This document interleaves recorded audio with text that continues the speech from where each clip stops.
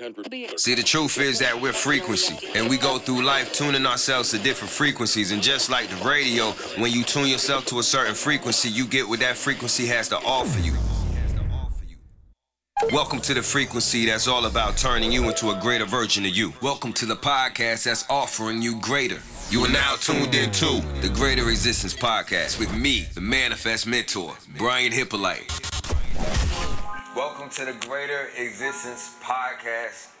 I'm your host, Brian Hippolyte, the Manifest Mentor, and today with me is Tutson, the time collapse guru. You've seen my brother on previous episodes. He's came by, he's triggered a few people already in previous episodes, but he comes through with truth every single time. I love this dude. I'm honored to have him here. I'm honored to share the stage with him in front of the camera and off the camera to do life with him. And I know that even if he trigger you a little bit, he gonna give you something that's gonna show you how to get to the other side of whatever that trigger revealed. Because if you've been reading my books and stuff like that, you know that trigger is there to let you know what you need to change and what you need to heal. Triggers reveal a whole lot of things. So I like my bro, because if you're gonna say this is the type of person that triggers people, it's the type of person that reveals people to the things that they need to change. So I'm glad to have you here with me, bro. Good to see you again. Pleasure. You know, we just had a powerful time with the Greater Existence Workshop. Yes. Tell me about that. What was your experience? You know, just being in a space of people that's dedicated to elevation over a period of 2 to 3 days. That when you do that with that level of intention, you're always going to have just amazing things happen. Yeah. Like, you can't script it, you can't, predict it. Right. Like they say, life is stranger than fiction. Right. That's what happens when you do that. So this shit weekend you can't make up. You can't make it up. Yeah. And this weekend has been just that. You know, we seen the elevation, but most of all, you saw the hearts of people, and that's what was moved. That is what moved me the most. Is seeing the hearts of people. Okay. And when you look at the world today, and you see that, you hear on the news, all the hate, all the fighting, all of this. And I've always said that I actually had a little video I shot on Facebook that said, what is your world? What is your love quotient? Meaning, what do you focus on the most? So there's the belief that there's so much hate, there's so much, divisiveness, there's so much division, there's so much, battling one against the other. But is that really the world we live in? And is that really the essence of people? No, the essence of people is at the core is their heart and the love that they are. And putting them in a position where they can be around other love opens that up and lets that be shown that is the dominant force in the world. And this weekend we see that manifesting right before our eyes. Absolutely. So, Absolutely. Yeah. Let's clap it up for that. Let's clap it up for that. Yeah. We got a live studio audience in here today. Manifest University. How y'all doing? Y'all doing good?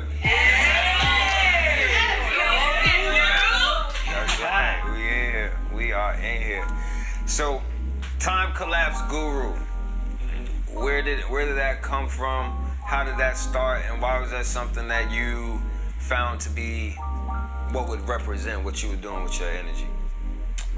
Time collapsing came from the idea that it takes time to change. And when you look at when change happens, we think that it happened over a period of time. It took me, 6 months to do it. It took me, 1 year. But actually it happened in one moment. It was just one moment where you made a decision, where you finally made that decision. Now, it actually took you, it may have taken you 6 months to get to make that decision.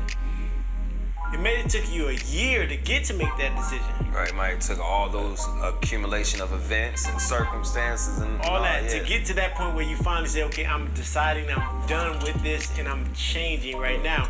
But the change happens in the moment.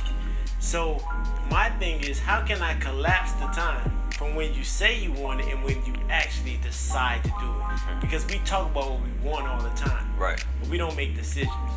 See, decisions, when you decide something, yes, sir. So when you decide something, the word decide, the root word, the word decide is side. It means homicide, suicide. Pesticide means to kill off. Right. Right? So when you make a decision, when you actually decide, you kill off all other options. There's no going back. You know, you told a story the other day, I mean, in the workshop about a woman that was getting in a relationship for 27 years, suffering from physical abuse.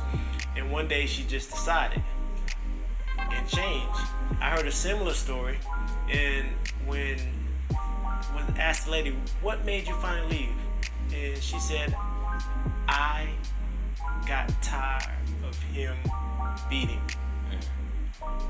Up until that point, she wasn't tired yet. She may have not liked it, she may have not preferred it, but clearly she hadn't decided. She hadn't decided.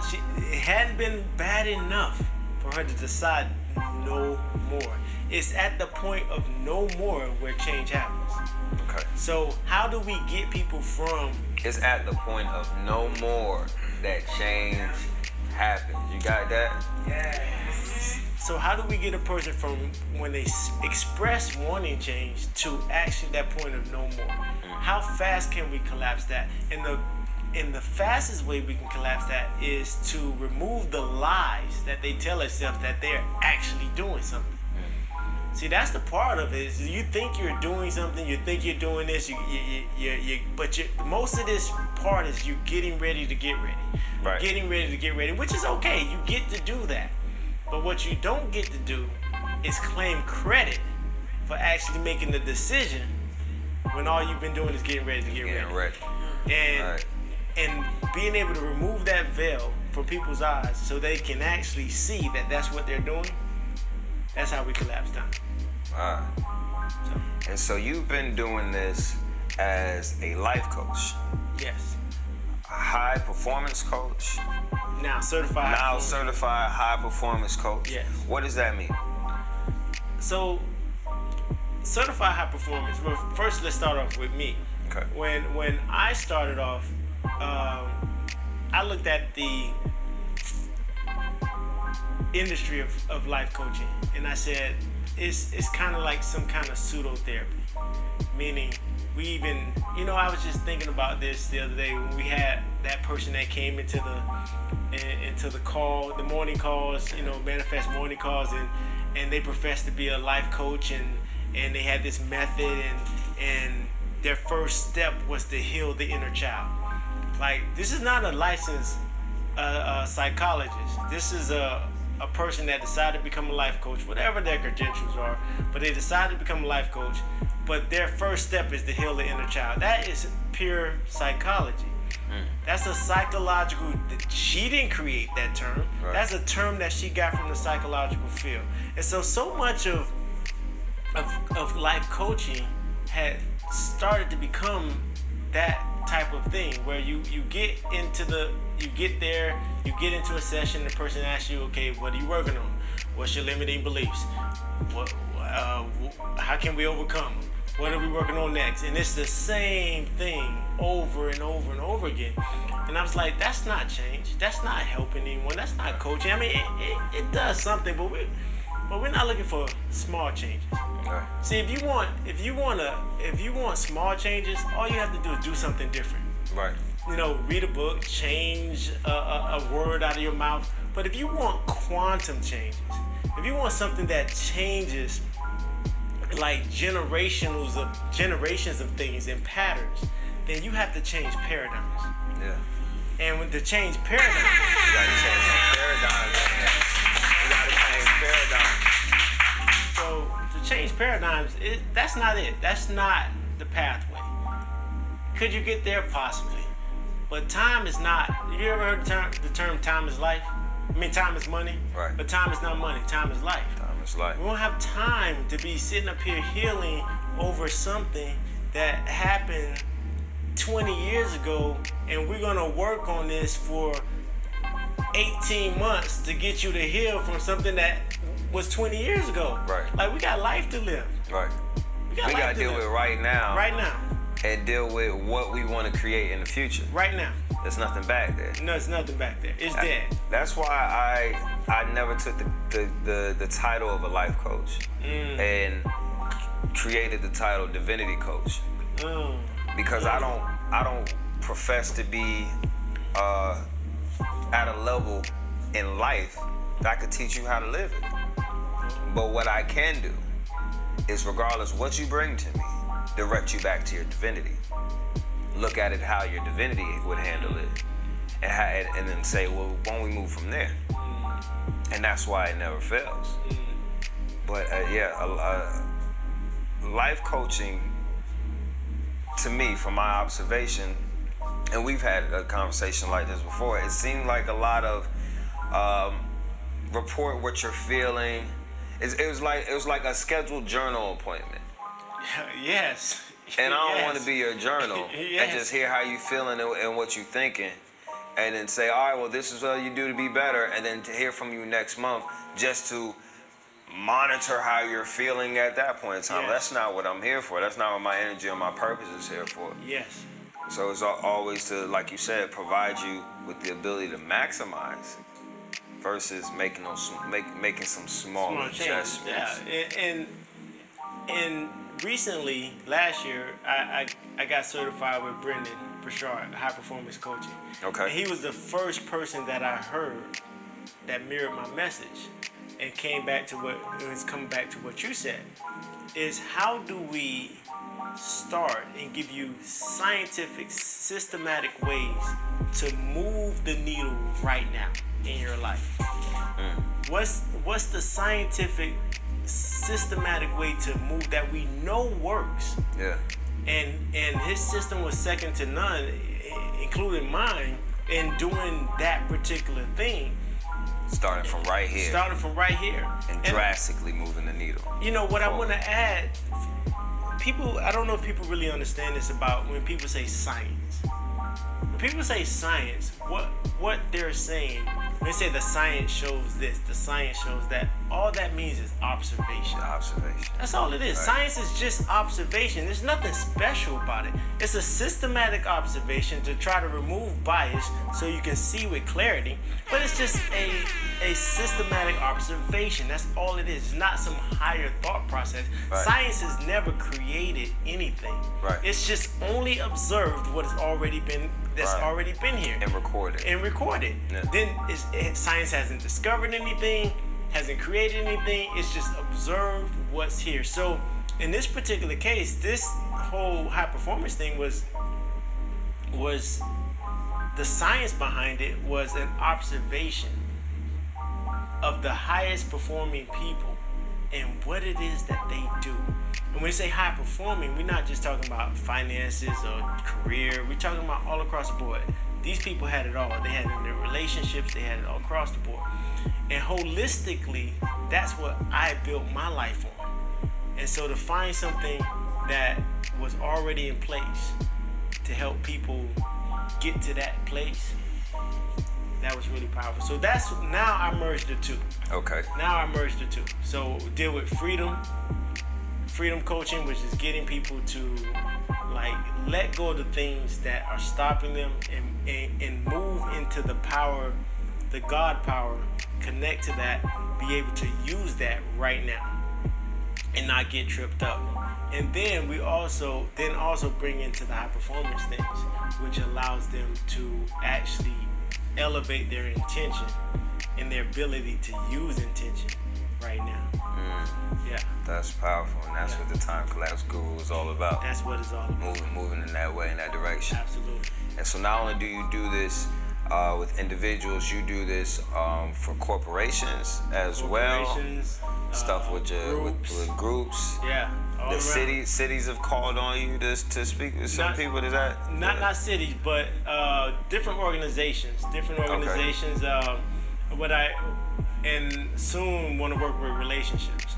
Okay. Soon want to work with relationships because the highest form of neglect is not to have intention.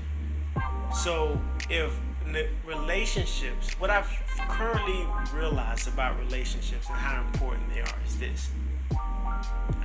I don't know anyone that signed up in life to say I want a whole bunch of exes in my life. Yeah. Like, right? And no one signed up for that. But we that's how we end up living our life. And then we normalize that situation. Having a string full of exes like and that's experiences. That's the experience. Like, we gotta go through the shit to get to the right one type of situation. But with every one of those exes, especially when we deal with marriage, when you've made a commitment at that level, there's damage that leads the way, that's left behind. There's consequences to that stuff. So, like, let's start bringing intention, because relationships are just like anything. When you neglect them, they're gonna fall apart. So neglecting the relationship is to not bring intention to the relationship. Since what I do is about bringing intention to things and leveling up your intention to things, I'm looking forward to that next stage of bringing couples together and applying this stuff with couples, because I think it's going to save some relationships, and more so than that, it's going to enhance relationships. Absolutely. Yeah, so. Absolutely, because once you get the stuff in you, and when I say this stuff, I mean like the elevation, the elevated mindset, the elevated consciousness, and you start to see the results of it. You feel the results of it in your life, and you can see the fruits of it in your life, in the relationship. There's no turning back. You know, Artemis, one of my mentors from afar, actually I can say she's not a mentor from afar because I've met her, but Artemis has a great saying. She says, when you get a little bit of this stuff in you, you realize that you never want to go back to your old way of thinking. So if you can't go back, then you must move forward. And if you must move forward, then failure is not an option. And if failure is not an option, then success is guaranteed. Come on now. That's what I'm talking about. And really understanding those words. So you can't go back. So imagine if you're standing right here and a wall comes behind you. Like, there's no way to go back. So you're only going to move forward. If you're going to move, it's got to be forward. Yeah.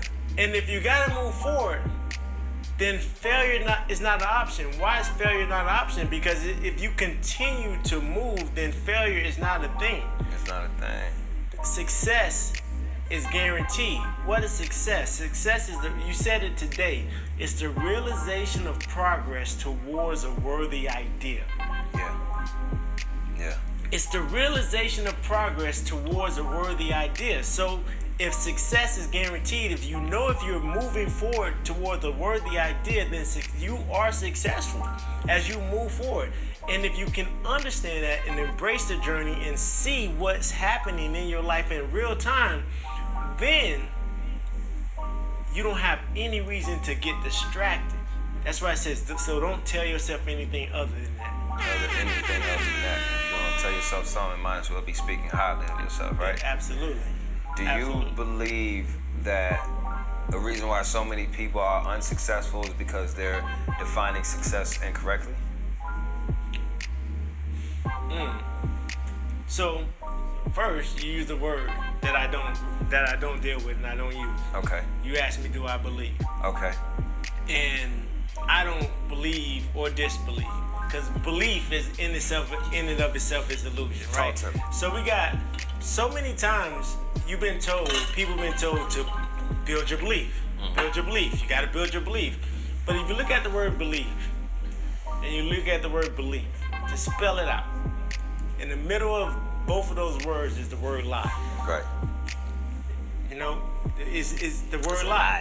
It's just a lie that you tell yourself over and over again until you start to believe that it's true. Like, literally, when you say you believe something, what you're saying is that I don't know, but I'm not real enough to say that I don't know. So I have to replace it with something called belief that give me the confidence to act like I know. That's why I say belief and faith are different things. Absolutely different. So So so when I say I believe, then I get to act like I know, but I really don't know. But I get the confidence to move, which is egoic. When I don't have the clarity and I don't have the knowledge, then I want to replace it with belief, because the ego never wants to be wrong, and so I have to tell this story and this lie that I do know when I don't know, and I know I don't know, so I use the word belief to indicate that. So, I heard one time we show up with our beliefs when we're unprepared with facts. Oh, whoa, yeah, and I would replace facts with truth. Truth, absolutely. Yes.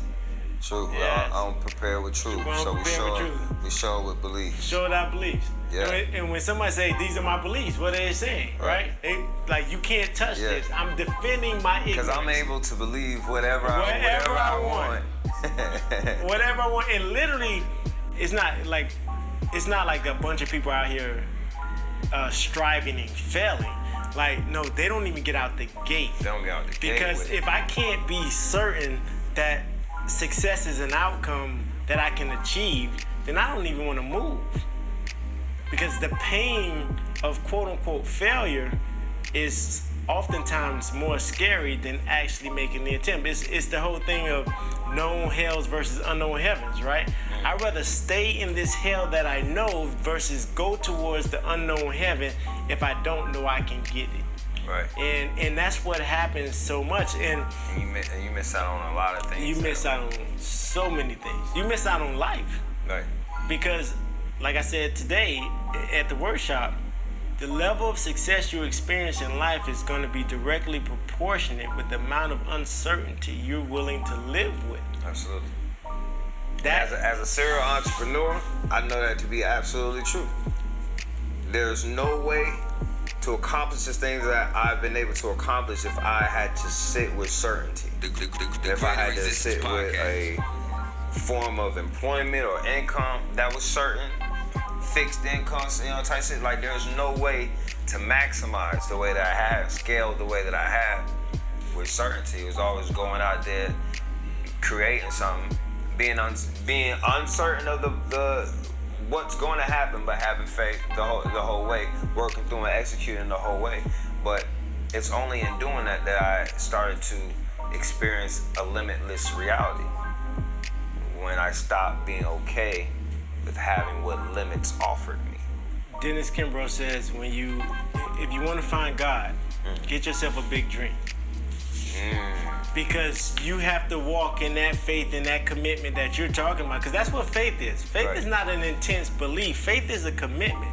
Right. And that's good. That's good. A lot of people don't be thinking that. They feel like that's just like my belief system times 10. Right. Like, I believe that a lot. I don't know where that shit came from. Right. No. When you say my mate was faithful, they were committed. They were committed. They didn't just believe. They didn't believe. They didn't have a great belief in our relationship. Yeah. No, they were committed. They were committed. When you're unfaithful, you lack in commitment. That's real. Yeah. So you were committed, and I love the phrase "committed like you read about." You got to be committed like you read about in order to touch it. And when you do that, you start to see how that is the way, that is the alignment of the universe.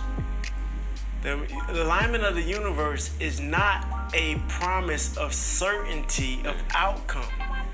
It's a certainty of process that will deliver every single time.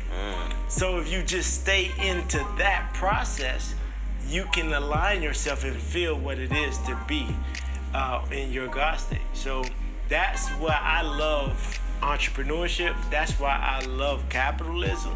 Right. That's why because it makes you step out into the world and go with the only security that you can ever have, which is, I'm going to be okay no matter what comes out of this. Right. That's the only security that there is. Yeah, because I'm greater than whatever I'm gonna face. I'm greater than whatever I'm gonna face. Whatever I'm gonna face. We gonna come right back to that. We gonna be right back with more elevated consciousness on the Greater Existence podcast with Tutson, the Time Collapse Guru. You are now tuned into the Greater Resistance Podcast. If I could use one word to describe my experience, it would be growth. From the live speakers to the games to the exercises, it was just continual growth, information, and expansion. I feel like you can't leave like you came. Like you had to have taken something from that. Another word I would use to describe is love. Like when I walked through the door, I walked through the people I never met in my life, most of them, and I was met with hugs. Hey sis, hey Meg, and it was all love, like a family reunion. So that's how I would describe my experience. It's not just a university. We are a tribe and a family.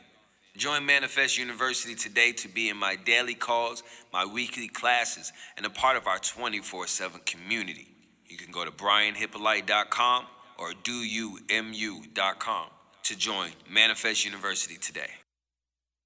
And I think what I'm saying is you're my favorite one that got paintings. I appreciate everyone that's been vibing to my new EP, Love Letters. This song is called Paintings, and if you haven't heard it yet, it's streaming on all platforms.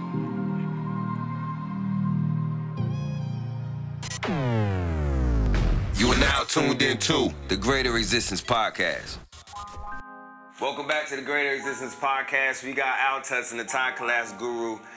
We're gonna jump right back into it. Actually, we'll come back to that. Okay. I have a good question for you. We hear a lot about people moving in a state of compulsive action. A lot of what we talked about in the Greater Resistance workshop was the need to move to a conscious state of action. Yeah. What is something that someone could do to move quickly, collapse time, from a compulsive state of action to a conscious state of action? Deal with the identity that's causing the compulsion. It's recognize that when you are moving or compelled to do something based on a feeling of need, that's not the feeling of wholeness. That's not the feeling. That's the feeling of an unfulfilled thing. Versus if you can disconnect from that, from whatever that identity is, what you make available to you as if you're moving from a wholeness space, then what's pulling you is not to so-called bring something into your existence, but also is to actually birth something and give something away. It's a different feeling. It's a different come from. So that becomes a inspiration, which is also known in spirit. It's an inspired action versus a needy and compulsive action.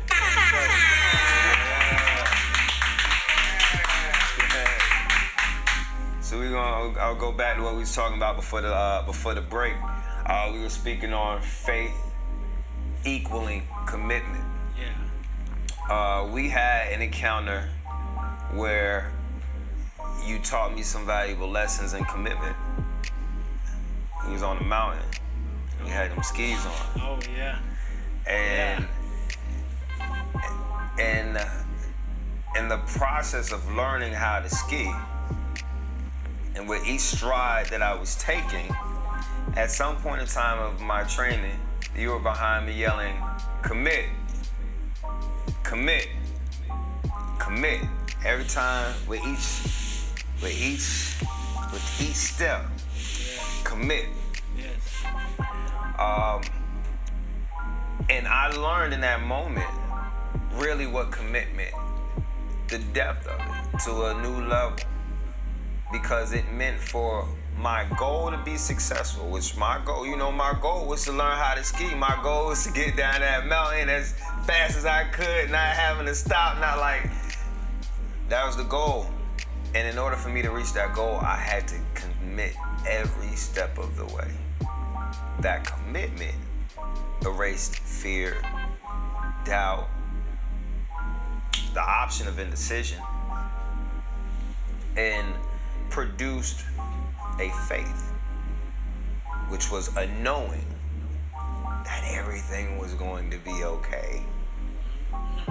And there was a time when we got to where there was a few days, not even time, there was a few days where every time we would get to a turn in the mountain, I would stop. Because I needed to see what was about to happen next. And determine, he told me, like, you know, if it gets rough, just observe the landscape.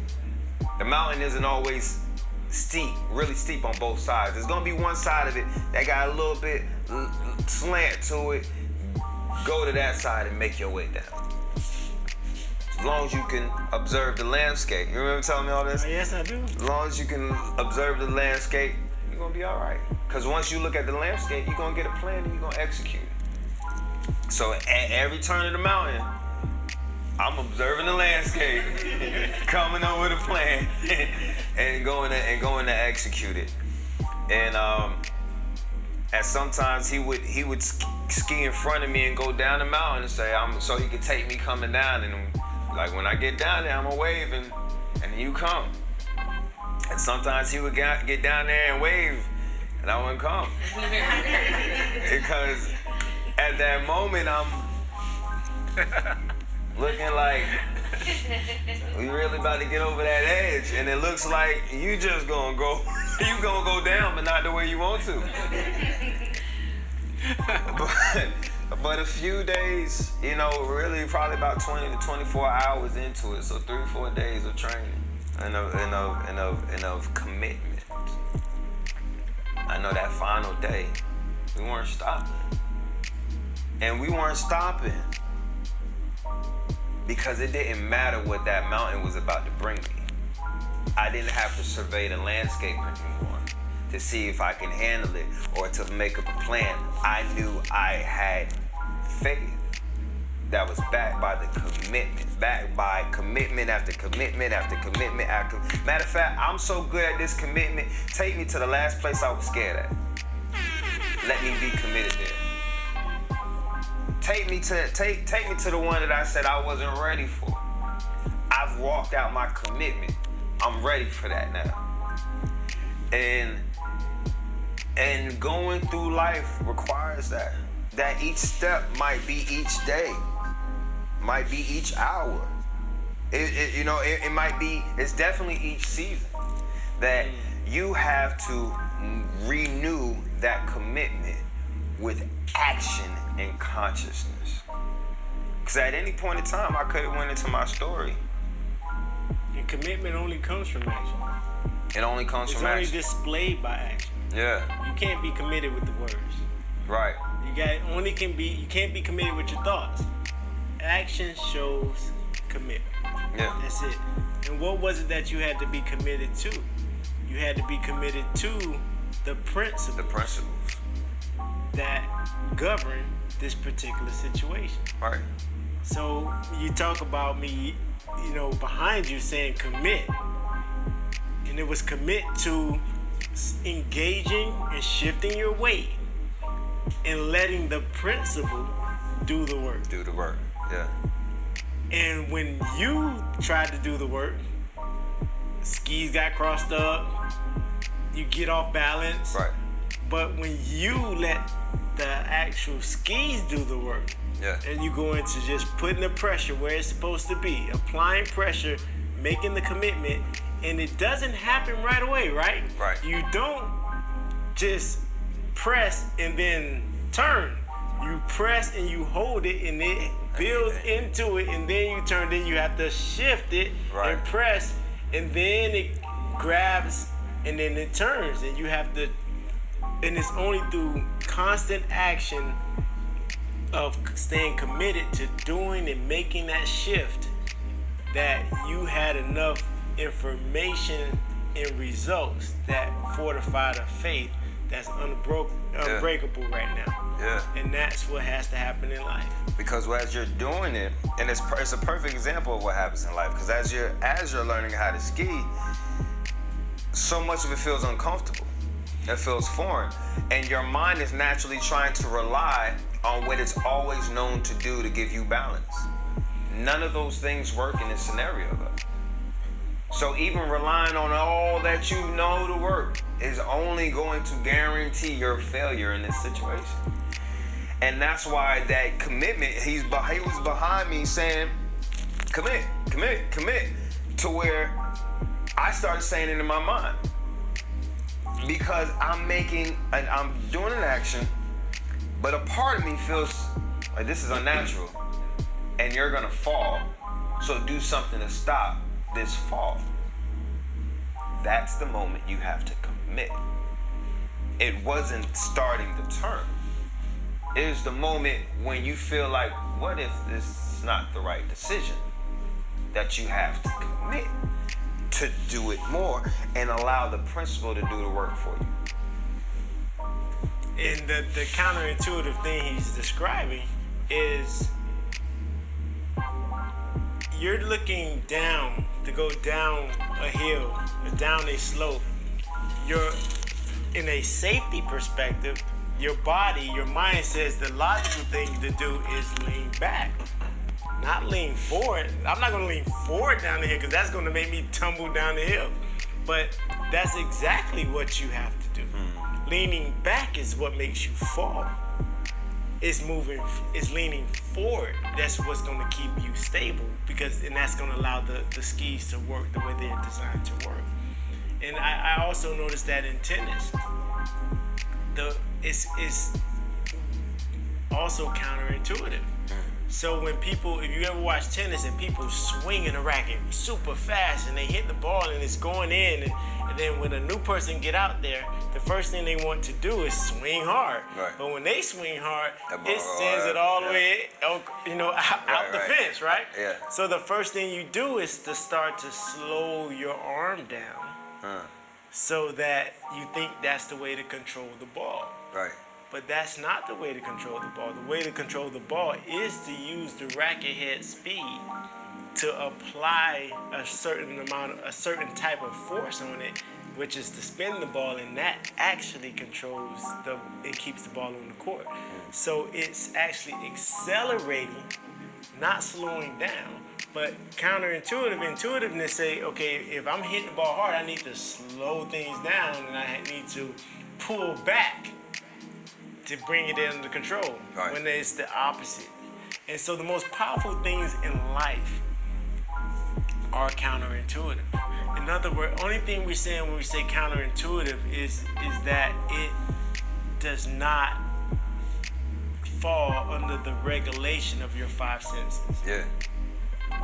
Which is what we're trying to move you away from anyway. Because we're trying to remove you from that limitation that you're used to experiencing, living life through those five senses. They're the very definition of your limitation. Yeah. So how can we learn to see without using our eyes? How can we learn to hear without using our ears? Have you ever heard something and there was no sound whatsoever? Have you ever heard the voice of whomever? The voice of God, the voice of your loved ones, and they were nowhere around? You wasn't hearing that with your ears. You ever had your eyes completely closed and you can see things? Right now, you can see images. Past and I can future. see his face. Right now, past and future, you see things and live it. How can you see without your eyes? How can you taste without your tongue? If I told you, what does a lemon taste like? Your face is scrunch up. You don't even have a lemon in your mouth right now, right? Because you can taste without your tongue, right? So these are the power, what I call the power of the invisible. It's in these lights in here. We don't know how the electricity gets here. The most powerful thing that powers these lights is electricity. We can't see it. The most powerful things are invisible to the five senses. They don't register to the five senses. So to be able to move in that space is what frees you at a level that gives you a greater existence. Absolutely. When you start to focus on that part of your existence that you don't see, like your aura. Oh yes. Like that, like when you start focusing on your existence as an energy field, and you stop paying attention to this shit, and everything. You start working on what makes that energy field be greater. And operate on a higher, scale of spectrum. Like they say that our aura or our energy field at its height can be about 12 feet around us. That's how people feel you walking in a room. That's how your spirit and your presence felt before you seen. Yes. And I wish there was some way. And this actually sounds like an idea for a good movie or a video game or something like that, but some way where we could see each other's aura. Yes. And level. Yes. And we can see, yours is low, and you're thinking low thoughts. You're moving from a low vibration. You're feeding yourself low things. Yours is high. Yours is great. Yours is whatever it is. So that even if it wasn't something that everyone else seen, it was just something that you could see. Yeah. So that you can at least see, man, my aura's only right around me right now. That shit's supposed to be out the room. And here's a fun fact to consider. People always talking about the mind, but the force field the energy that comes from the mind, is like 3 times less powerful than the energy that comes from your heart. That comes from the heart, yeah. That's where that force field comes from. And it's not to shit on the mind. It's just understanding that it was never designed to be the leading role. Right. And when you have a leading mind, what you have is a thing that's looking for protection, looking for safety. Yeah. Which also means it's looking for problems, even when problems are not there. Right. So because that's the job that it does when you leave the intellect. But when you put it in the subservient role, which is turn it into the creative factory that is creating the blueprint of what you give it to create. It doesn't get the lead, it gets to serve a blueprint that you put up and you give it and make it subservient to that. Yeah. That's how you use it, and it's the most effective way. And that's how you're able to create intentionally what it is that you want in life versus these other things that you create in life. That's the elevated consciousness.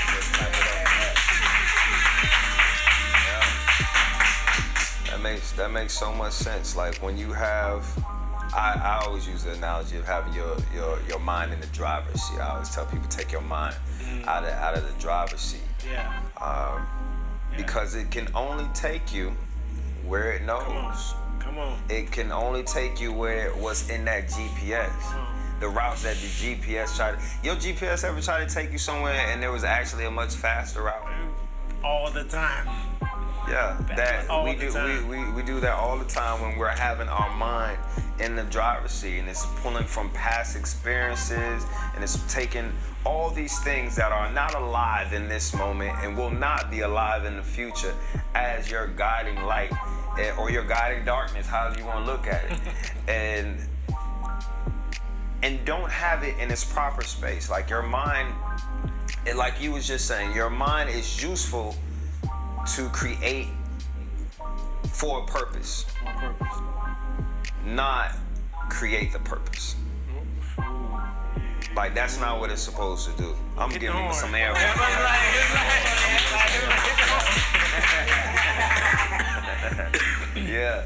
Yeah, that's the way to change it. That's the change that needs to be stated. Yeah. And that's why you say a committed man. For a committed man, there's no such thing as failure. To go back to what you were saying earlier, because when you stay committed to it, you're just going to continue to progress. The only failure that you can possibly come across is death. I like that. That's it. I quote I want to get your opinion on. The fundamental difference between life and death is consciousness. Wow. Yeah. You agree with that? Yeah, I absolutely. Even physical death, right? Right. Even physical death, because if you look at physical death, when the body, say I die right now, and my body is laying here, the coroner is going to come and get my what? Remains. My remains. So remains means something left behind. What left it behind? That's all. We say consciousness, we call it whatever it is, but something left the damn thing behind, right? Something kept going. Something went somewhere and left this behind.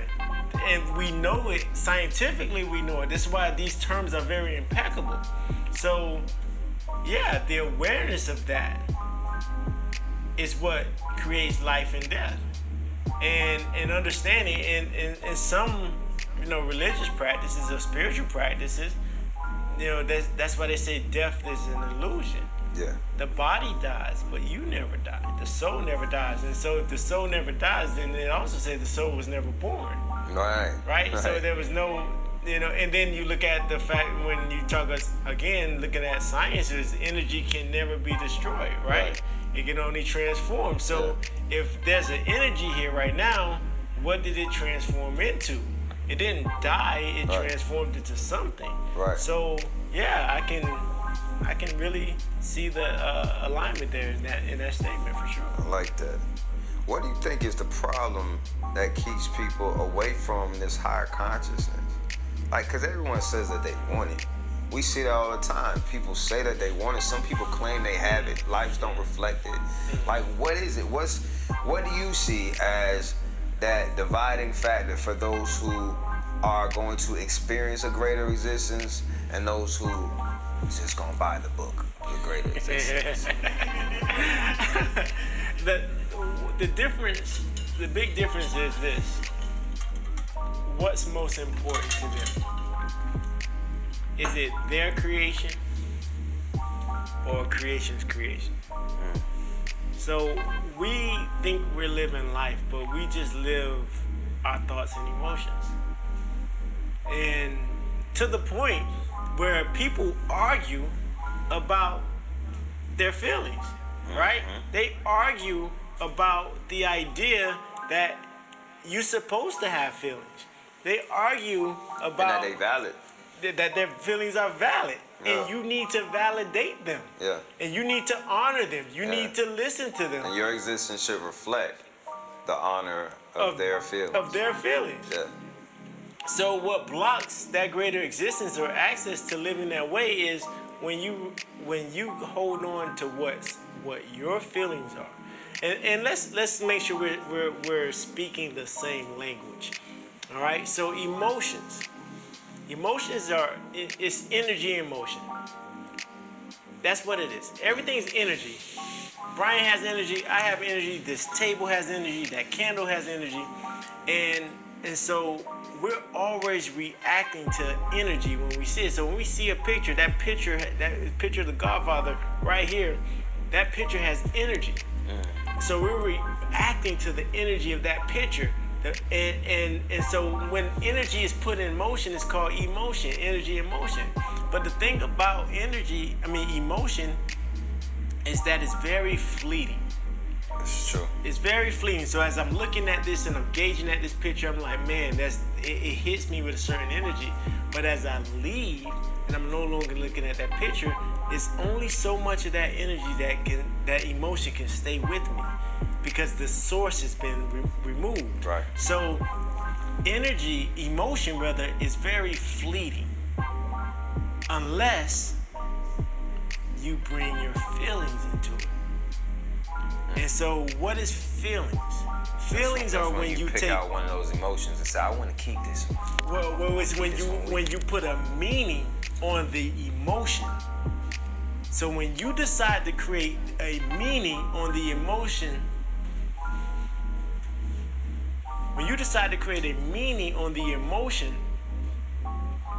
then that becomes your feelings.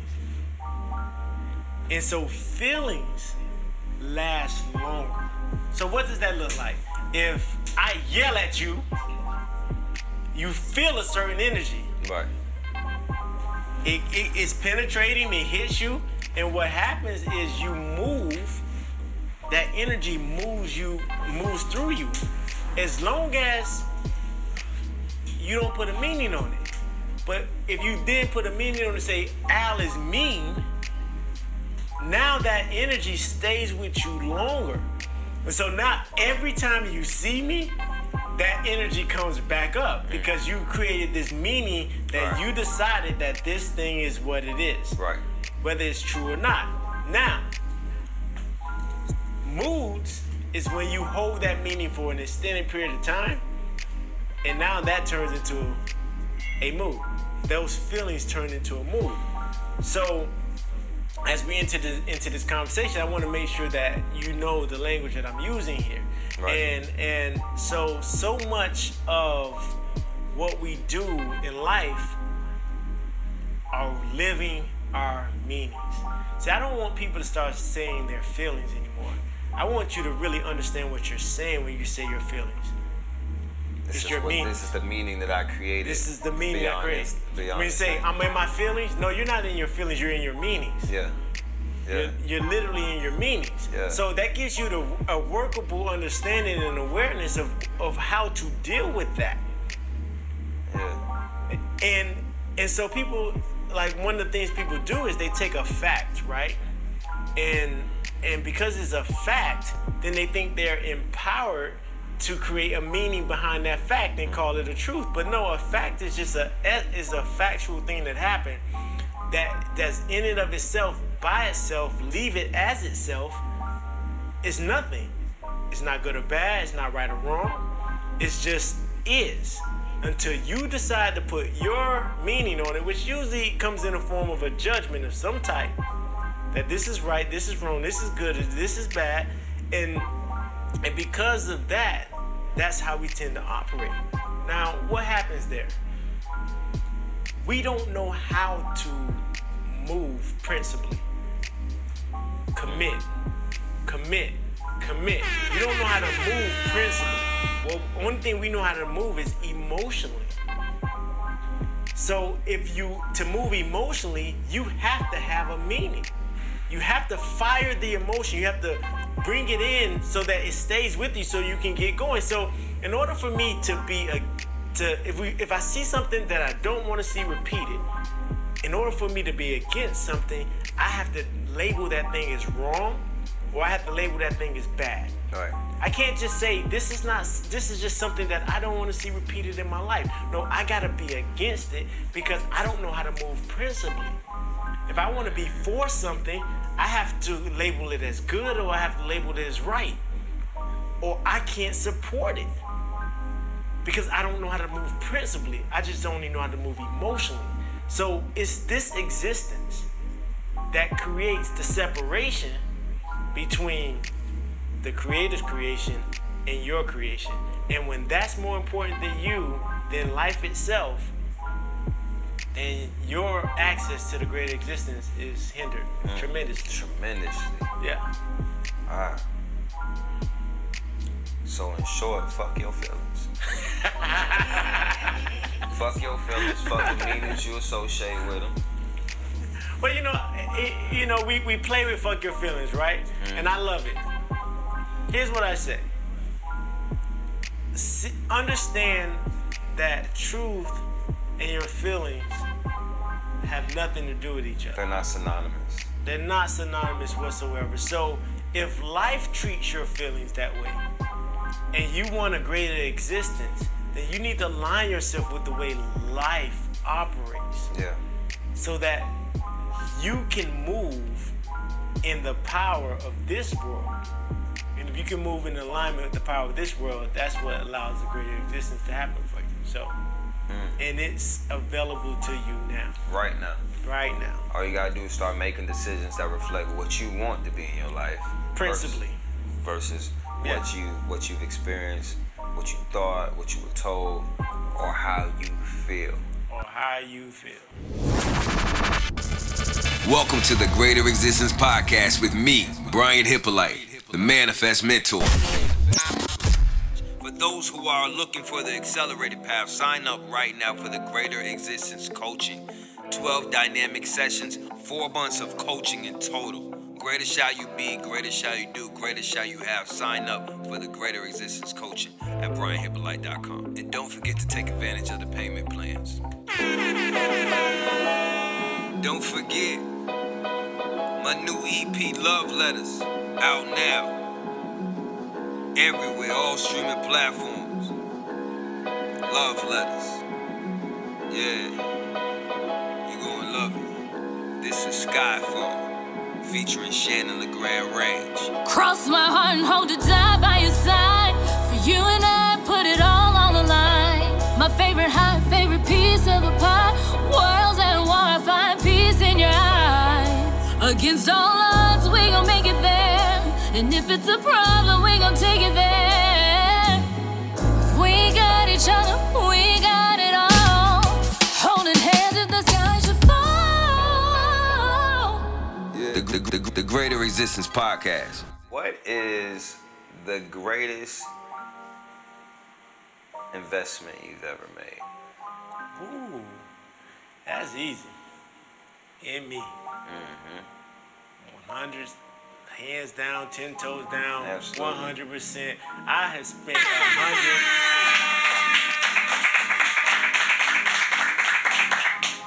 I'm like this is not a question. Yeah. You know, like I take my money and put it in me. Like somebody say sometimes I have something out there working, money working in investments and stuff, but the majority of my flow, right here. Yeah. Like I take my High ROI. high return on investment. Yeah. And you know, I remember it was about 3 or 4 years ago, and was talking about wealth and what wealth is and what I didn't have as a traditional definition of wealth. Okay. And someone said that you are wealthy beyond all measure because of how I show up in the world. And I started to realize that, like I was blinded to that, but I had invested so much in myself. I've easy 6 figures. Yeah. Easy 6 figures of the last, say, Into your development, into my your development, education, your things that sharpen your tools. sharp, like, Yeah. and like I've spent my last. Yeah. I've spent my last. Like when I'm looking at, I got $12 in the bank account, and I'm like, oh shit, the book costs $11.95. Get the book. Yeah. Get the book. Like it's. I was telling somebody that the other day, the last time that I was down to my last, I invested in a writing program that gave me writing gigs and sharpened my skills as a writer. Yeah. And that was the last time that I was down in my last. And look at these books. Look at these books. Look at what's going on right now. I'm talking about commit. Wealth, we tend to think in our culture that wealth is having things and certain, just having certain things or a certain dollar amount. Certain dollar. If that's the case, I've been wealthy a few times. Right. So we know now that wealth is either the accumulation or the creation of sustainable assets. If you didn't know that, that's what wealth is. That's what you said. How old?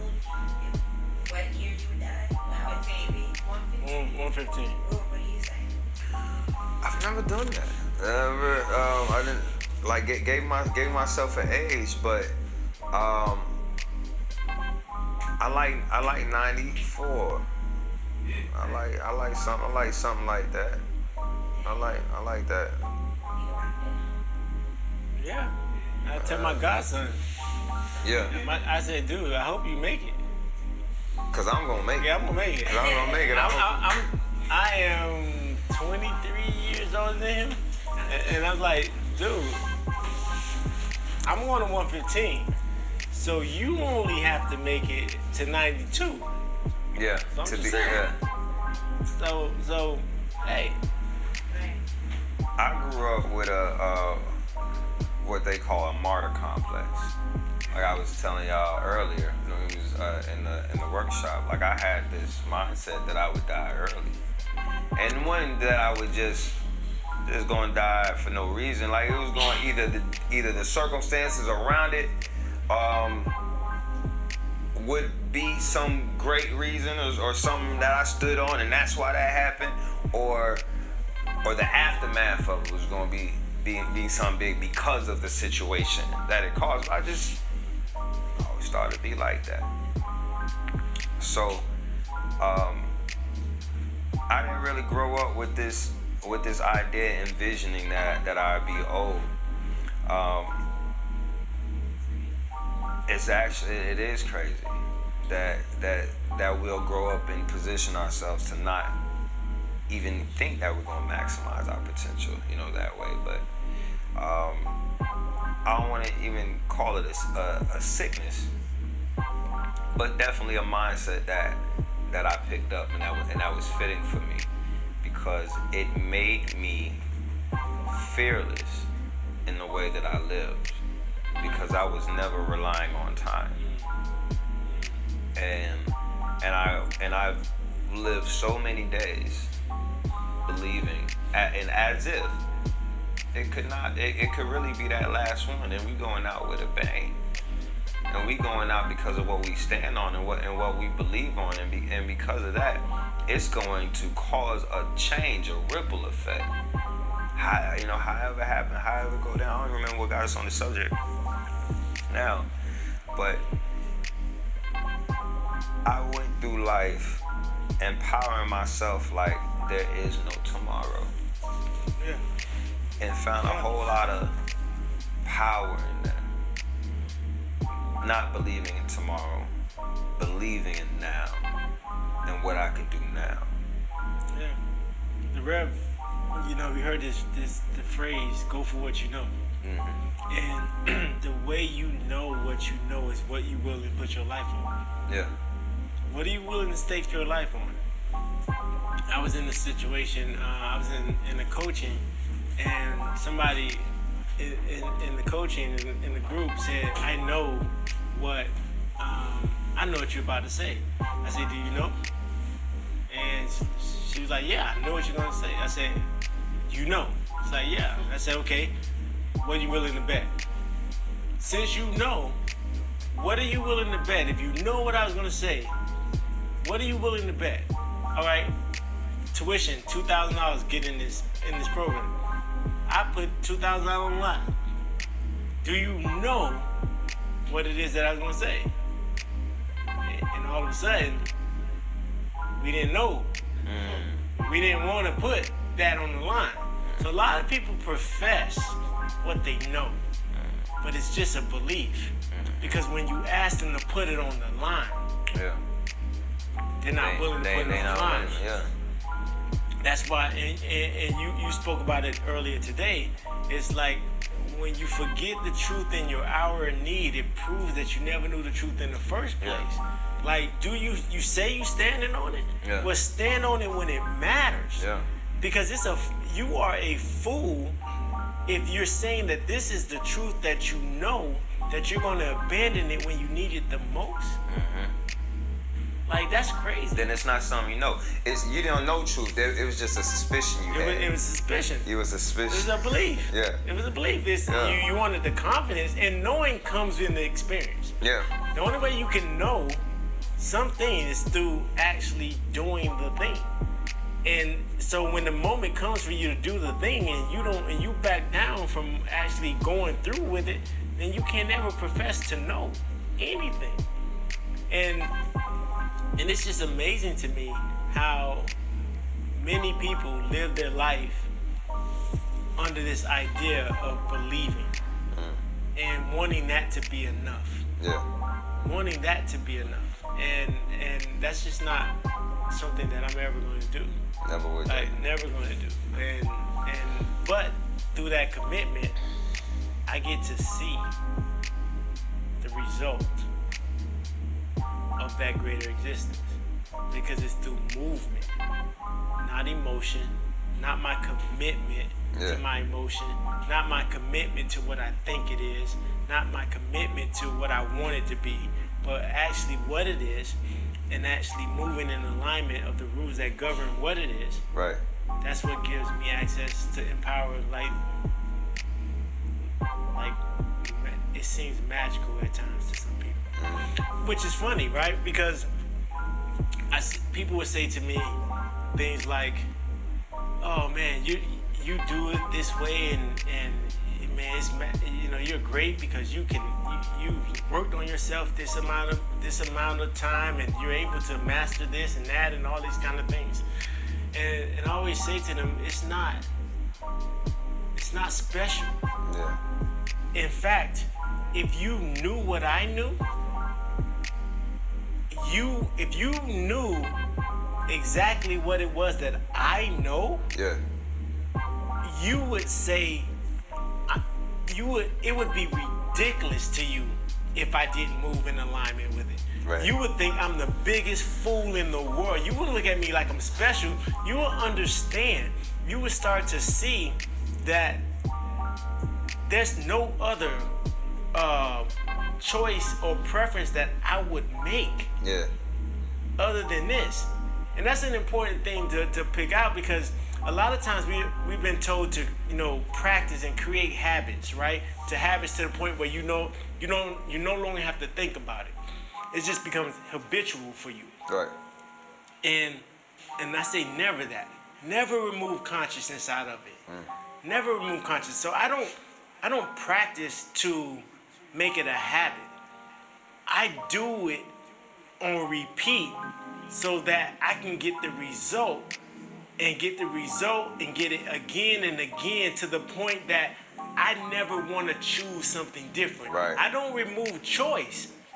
I get it to the point I don't want to choose anything else. I know the choice is there, but this has shown up for me so much that I never want to choose anything else. And that's the greater existence. Yeah. Not this habitual thing that people build your habits, don't get unconsciously competent. Right. That whole conscious competent loop kind of thing. No, it's about always bringing consciousness. Always bringing consciousness to it, and always moving in alignment.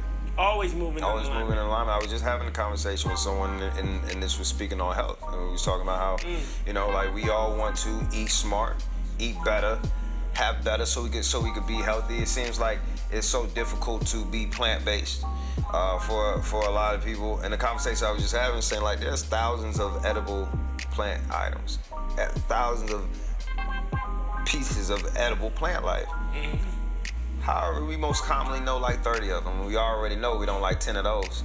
So when you're trying to tell somebody that they're gonna spend the rest of their days on 20 different, like that seems like a limitation. That does seem like a limitation. I was explaining that there's this one fruit called jackfruit. Jackfruit has it's one of the things that they call a superfruit. So you can eat like 8 of these little bulbs that's in the jackfruit that's filled with like 100 of them. You eat like 6 to 8 of these bulbs, and your body has all of the nutritional value that it needs for 8 hours. Just eating these, and when you do it, it's like it's a good high. It's a good, like you feel it coming in your body the same way that you might feel alcohol hitting your system. And what I was saying is that when I eat some of those and I feel what it does for me, I'm conscious of the elevation that's taking place, and I'm further inspired to keep that up and keep that going. So though there's the same choices that I might have been okay with at another time, now that I've become consciousness of this height, of this elevation, I don't want to come down. I want to make the choices that's going to keep my body going and keep me feeling great and things like that. And that turns into the lifestyle that leads to that greater existence. But and it's the same thing outside of food. Same thing. With our mindset and with the way that we're moving about in this dimension. Absolutely. That was a perfect example. I just saw a jackfruit. By the way, we're in Florida, so I just saw a jackfruit in the grocery store. I was like, damn. Okay, that's that thing they've been talking about. Yeah. I guess I need to try it out and see what's going on with it. It's huge. It's huge, yeah. I mean, the place I go, I I get it about $1 per pound, and they're normally about $30. Oh wow. They're bigger than a newborn baby. Yeah. And so, but they could be used for so many different things, meat replacements and different stuff like that they do with it. But that's just a different consciousness. Everybody always trying to replace me. Yeah. Just eat plants. Just eat plants. Don't replace meat. Just eat plants. Just eat some plants. Have a balance, right? Yeah. We had you. You were on episode 6 of the Greater Resistance podcast, and on that episode, you spoke on why you don't choose therapy or advocate for therapy, and that made some people uncomfortable. And I would like to make more people uncomfortable. I'm with it. So okay. I'm with it. I'm with it. I'm really with this. I've tried to stay on the opposing side of this argument. You have, yeah. And it's led to some pretty great conversations. So I'm gonna stay here for a moment. But I will say that you have been elevating the consciousness to where it's like, I see it. I see why that's not the way to go. It may be something that's useful to someone. Yeah. But as you said, that's not a person that's ready for change. Yeah, man, I'm glad you asked about this, because this is a new frontier for me, and so I'm just gonna go raw today. Okay. I'm about to go raw, so hey, let's get into it. I think the biggest thing that, as I started to express and look at this subject matter that has been... Y'all ready for How to Go Raw? Yeah!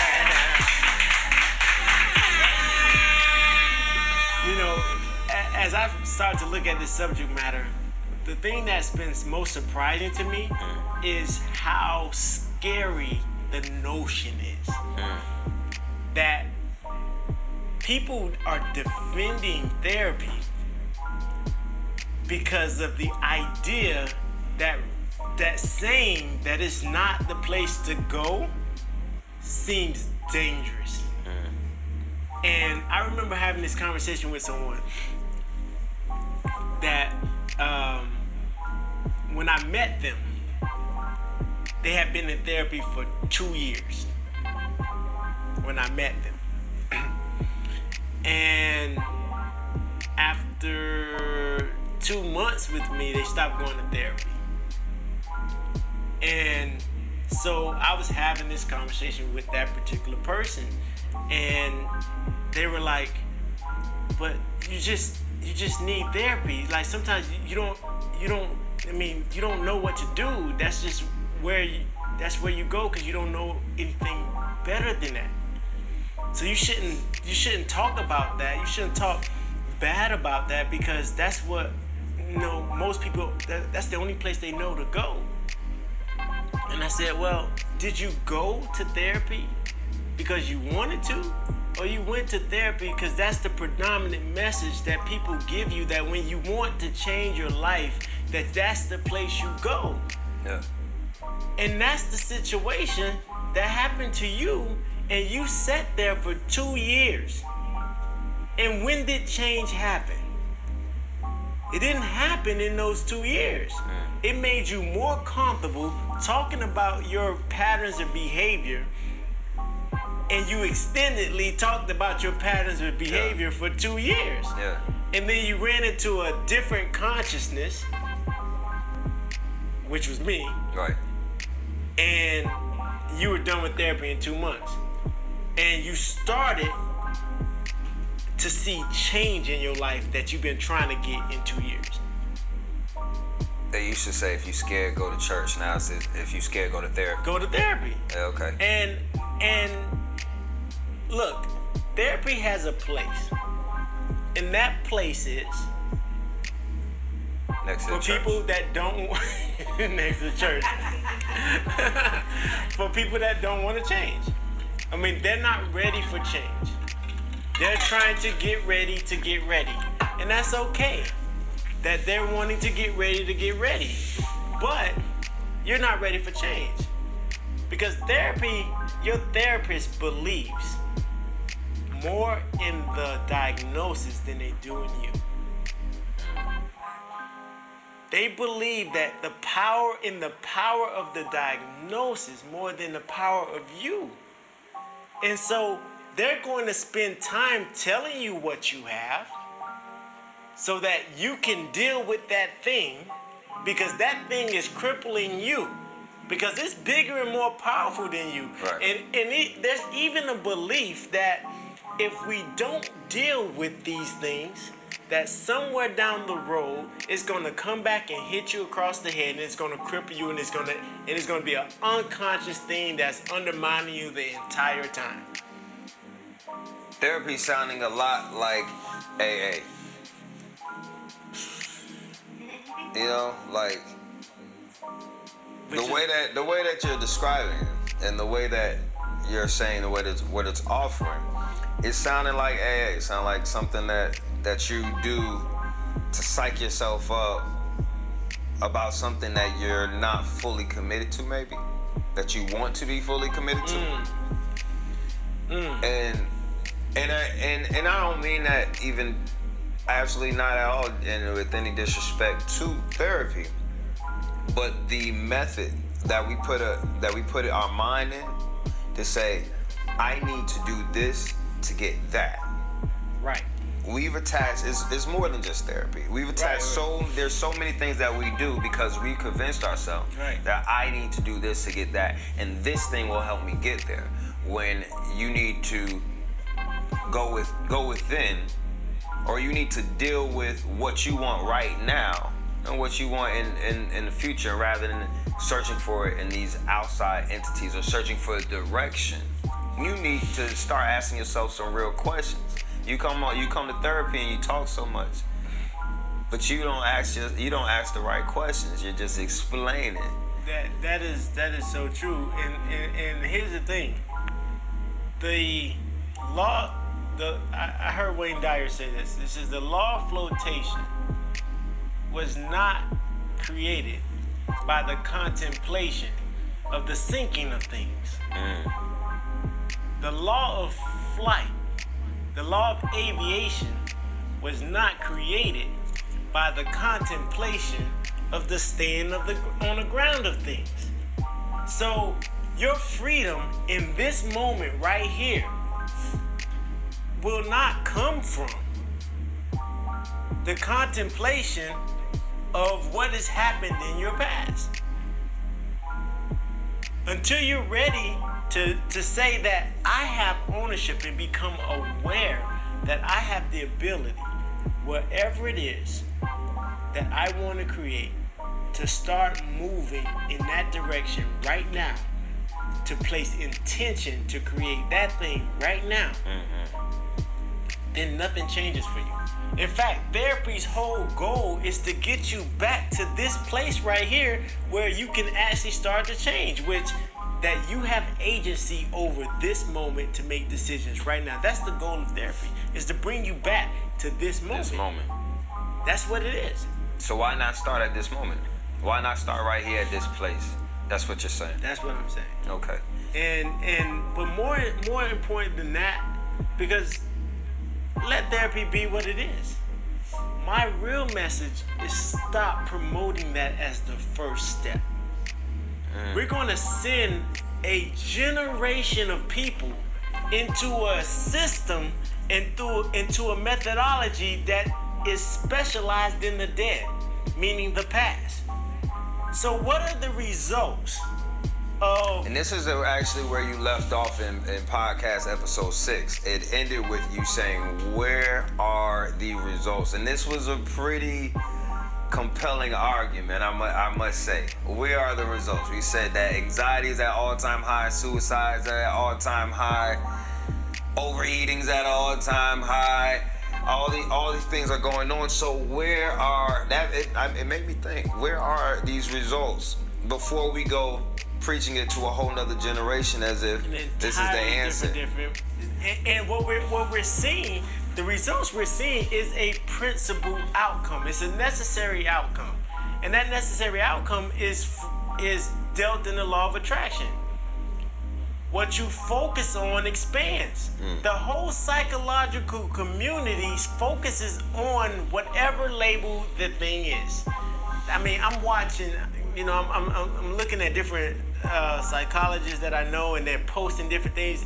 They're posting about anxiety. They're posting about depression. They're posting about, one of the main ones is they're posting about narcissism. That's the new buzzword. Oh my God, that's just like, everybody got a narcissist ex or a narcissist baby daddy or baby mama. Like everyone who ever crossed your path and went do what you want is a narcissist. Is a narcissist. Yeah. So, I went and I started looking at the qualities of a narcissist, right? And I find it real interesting that one of the diagnoses is very new in the DSM. It was in the DSM. It was first in there in 1980. Okay. So we're talking very new term, right, in relative to history. But then, out of all people that are, it says 5% of the population are narcissists, and out of those 5%, 75% of them are men. And of those 5%, you know all them motherfuckers. Like that's how you feel. Like you know all them. So and then if you see all these posts and all these advertisements and all these how to deal with a narcissist, what the qualities of a narcissist is. But if you really look at it and you go read it, the only thing that you have to do with a person that is, if I'm gonna just take a moment and say that there's a person like that actually exists. I'm not gonna have that debate today. No. We're just gonna say that there's a person like that exists. If you look at the qualities and the things that are attributed to that person has no effect on a whole person. At all. You are now tuned into the Greater Existence Podcast. If I could use one word to describe my experience, it would be growth. From the live speakers to the games to the exercises, it was just continual growth, information, and expansion. I feel like you can't leave like you came. Like you had to have taken something from that. Another word I would use to describe is love. Like when I walked through the door, I walked through the people I never met in my life, most of them, and I was met with hugs. Hey sis, hey Meg, and it was all love, like a family reunion. So that's how I would describe my experience. It's not just a university. We are a tribe and a family. Join Manifest University today to be in my daily calls, my weekly classes, and a part of our 24/7 community. You can go to brianhippolyte.com or doumu.com to join Manifest University today. And I think what I'm saying is you're my favorite one that got paintings. I appreciate everyone that's been vibing to my new EP, Love Letters. This song is called Paintings, and if you haven't heard it yet, it's streaming on all platforms.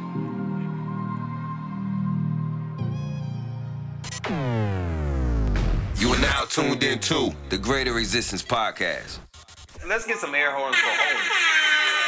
And for the fact that when you're moving in wholeness, you aren't going to be affected by anybody. I don't care what label they got, what mood they in, what vibration they on. If you're not looking for something else to help you add up, you're not going to be affected by that. So go on with you, because I feel like what you were saying is that it really don't matter if somebody's a narcissist or not, or whatever label you want to give them. What's important is that you move from wholeness. It's important that you are whole. So what does the psychological community do? Instead of promoting wholeness, they promote anti-narcissism. Right. So as a result, we see the identification of narcissism going up through the roof. And that's the literal result. That's the necessary. Just like toxic. The word just like toxic. Oh, let me get the toxic. So, but let's just, we see the necessary result of focusing on something, which means whatever you focus on, expand. You cannot bring something into existence by focusing on the opposite of that thing. That's universal law.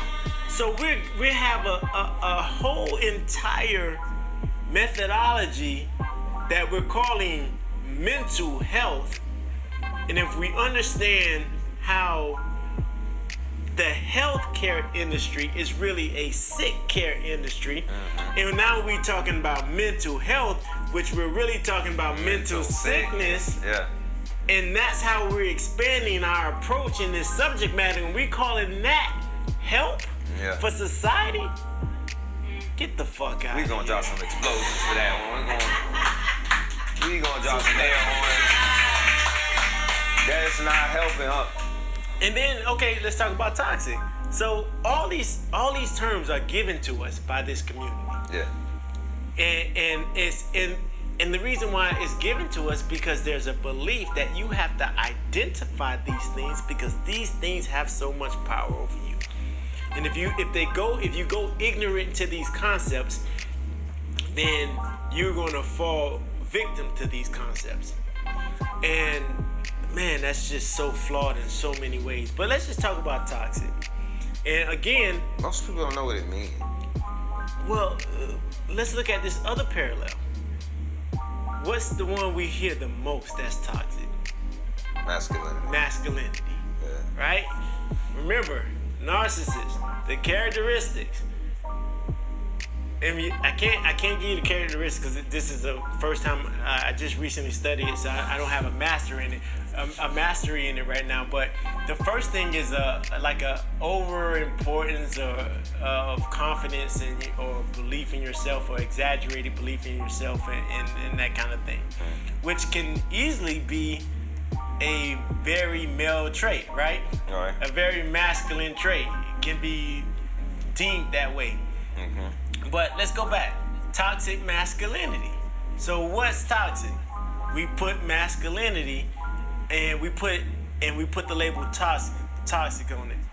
You don't really hear, I know you hear some people talking about toxic femininity, but it's not on anywhere of the scale of toxic masculinity. Yeah, they use it like it's a joke. Like it'd be like when like a woman eating off your plate while her plate's full. That's toxic femininity. Right. So now let's look at the truth of it. That's abuse. Masculinity in no form whatsoever is toxic. Right. I'm gonna say that again.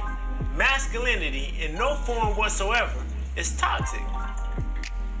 Anything that you do unconsciously will be perverted.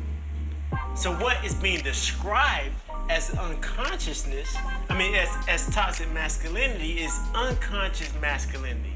Anything that you do unconscious will be perverted. I don't care what it is, because you're operating something and you're dealing with a power that you are not qualified to handle. So you will mismanage and mishandle that thing. But to then turn the car and if you got a driver, you put a person behind the driver's seat of a race car, and all they have is a driver's license, and then you're gonna call the race car toxic? Yeah. That's what we're doing. Yeah. That's what we're doing. No, the race car is not toxic. The race car is the race car. We just put an unconscious person behind the wheel and now it became dangerous. That's anything. That's anything. And they're so committed. When I say they, I mean the entities that produce these titles and give us these things. They're so committed to it. I just Googled, narcissistic traits. It came up with narcissistic personality disorder, also known as NPD. Yes. And I don't know if you know this or not, but NPD treatment can help, but this condition cannot be cured. Yes. Yes. This condition. Yes. That's what it said. Yes. This condition cannot chronic. Is the word that they use to describe it. Can last for years or lifelong. Yes. In fact, I'm new on this research, but it says that they removed the disorder from the DSM and they put it under a blanket term because there's no cure. There's no way to treat it. So now we got just like it's no way to kill a boogeyman, right? Exactly. Okay. Exactly. And that's like, I love that analogy because this is what we do in life. We draw the boogeyman. And we create the poster and we put it on the wall of the boogeyman, and then we turn around and get afraid of the thing we created. Yeah. And that's what they're giving us. They create this stuff, and then instead of working on the empowerment that you don't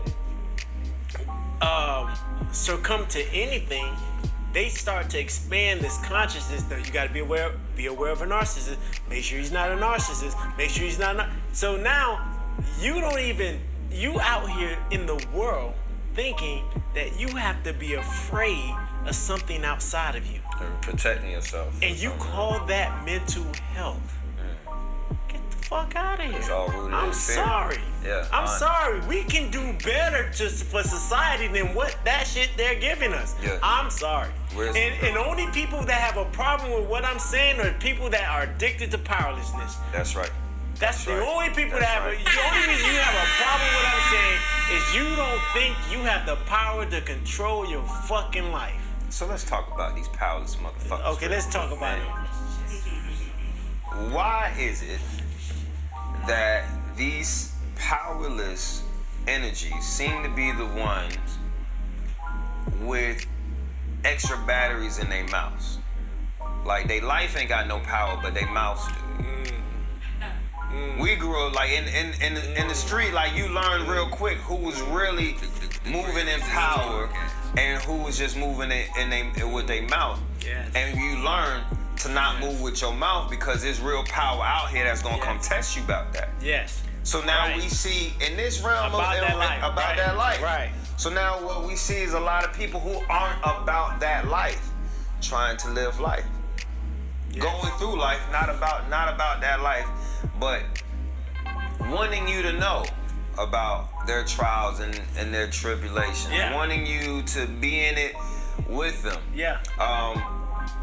Is there a name for that, or should we not give it a label? What do we do with those people? How we deal with that? Well, the first thing is they're not powerless. They're addicted to powerlessness. Okay. So that's the first thing. The attractiveness to that is that the victim is always right. Mm-hmm. Victimhood, you're always right. So whenever you profess to be a victim, what's the first thing that you're being told that people in society is telling folks to do? Up level and apply empathy. Yeah. And compassion. Yeah. To the victim. Yeah. So remove accountability. We gotta go empathetic and we gotta be compassionate. Yeah. That's the first step. And so if I profess to be a victim, the louder I profess to be a victim, the more empathy, the more compassion, also known as attention, that I get. Right. And I get to sit in this space unchecked because the victim is always right. Yeah. Always right. So it becomes a drug that turns into an addiction of powerlessness. Victims are often offered protection.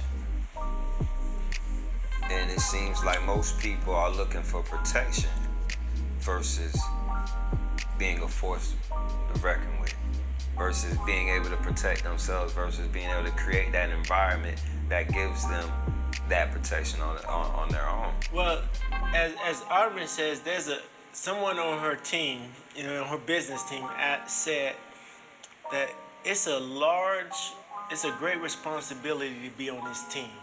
And she said, no, it's a great responsibility to be a human being on this planet. Yeah. So to be given such an immense amount of power and access called freedom to create whatever it is that you want is a level of responsibility that it has become comfortable and preferred for so many to shrink from. That's why so many people suffer from freedom. Yes. But if we take away their freedom, they don't like it. They don't like that. They're gonna call it prison. They're gonna call that They're gonna prison. call it slavery. Right. They're gonna call it all these things. But yet people go through life taking away their freedom from them every day. Ignoring the options to be better, ignoring the things that will allow them to get off the plantation. Well, I'm gonna actually say they use their freedom to abuse themselves. They're not getting Because they have the freedom to do that. They have the freedom to do that. So their choice is how they're using their freedom to create the suffering in the life that they're experiencing. And to go, I would tell you, when I remember when I first read the book, The Four Agreements, and I tell you, I was like a newborn Christian. Because when I read the chapter, the one agreement that says you don't have to don't take anything personally. And I was like, whoa, and I read the book and it said, what a person says or does has everything to do with them and little to nothing to do with you. I was like, what? Like, really? Like, wait, I have a choice that everything a person says to me, I get to go, oh, you showing me who you are? It's not about me. It's not about me. Man, that's freedom. Yeah. So I went around telling everybody, you don't have to ever get offended. You don't ever have to be offended. You don't ever have to take anything personal. And people looking at me like, no one lives like that. What the fuck you mean? Well, yeah, but we can. We can. Yeah. Like, it's right. Like, look, it's a choice. Yeah. Look, can you argue with it? Can you give me an example when it's not a choice? I offended some people telling them offended that a they lot didn't of have people. to get offended. I bet you did. Is that where you figured out that you had a knack for it? That was a little disappointing, actually. That was a little discouraging. Because, when you think, naivety, I thought, man, this is freedom. And I went spreading it like the good word. Yeah. And I got resistance. I didn't get, at the time, one person that just said, wow, yes, we can be free. We don't have to do that. It was all either okay, I hear you, or no one lives like that. Bruh, people don't want freedom. They want peaceful slavery. They want, They want, if they could have a high rise on the plantation, they do it. Yeah. Just to be like, look, I'm sitting up higher than the other slaves. Yeah. Versus a flat in freedom land. Yeah. They'll take a high rise in the plantation all day. Absolutely. So that's crazy to me.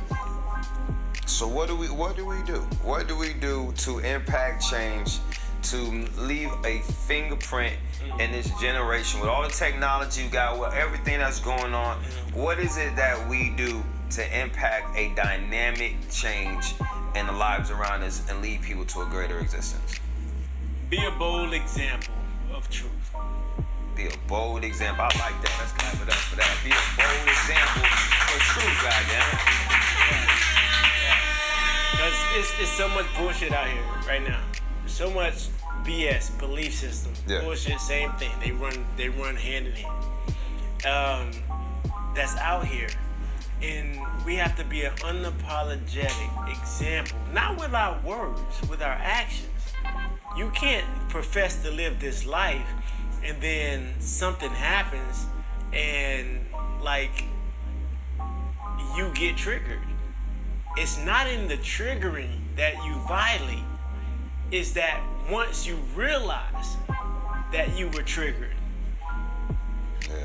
that you don't own total responsibility. Right. So right now, I know if I ever take something personally, I don't care what happens after that. I'm responsible.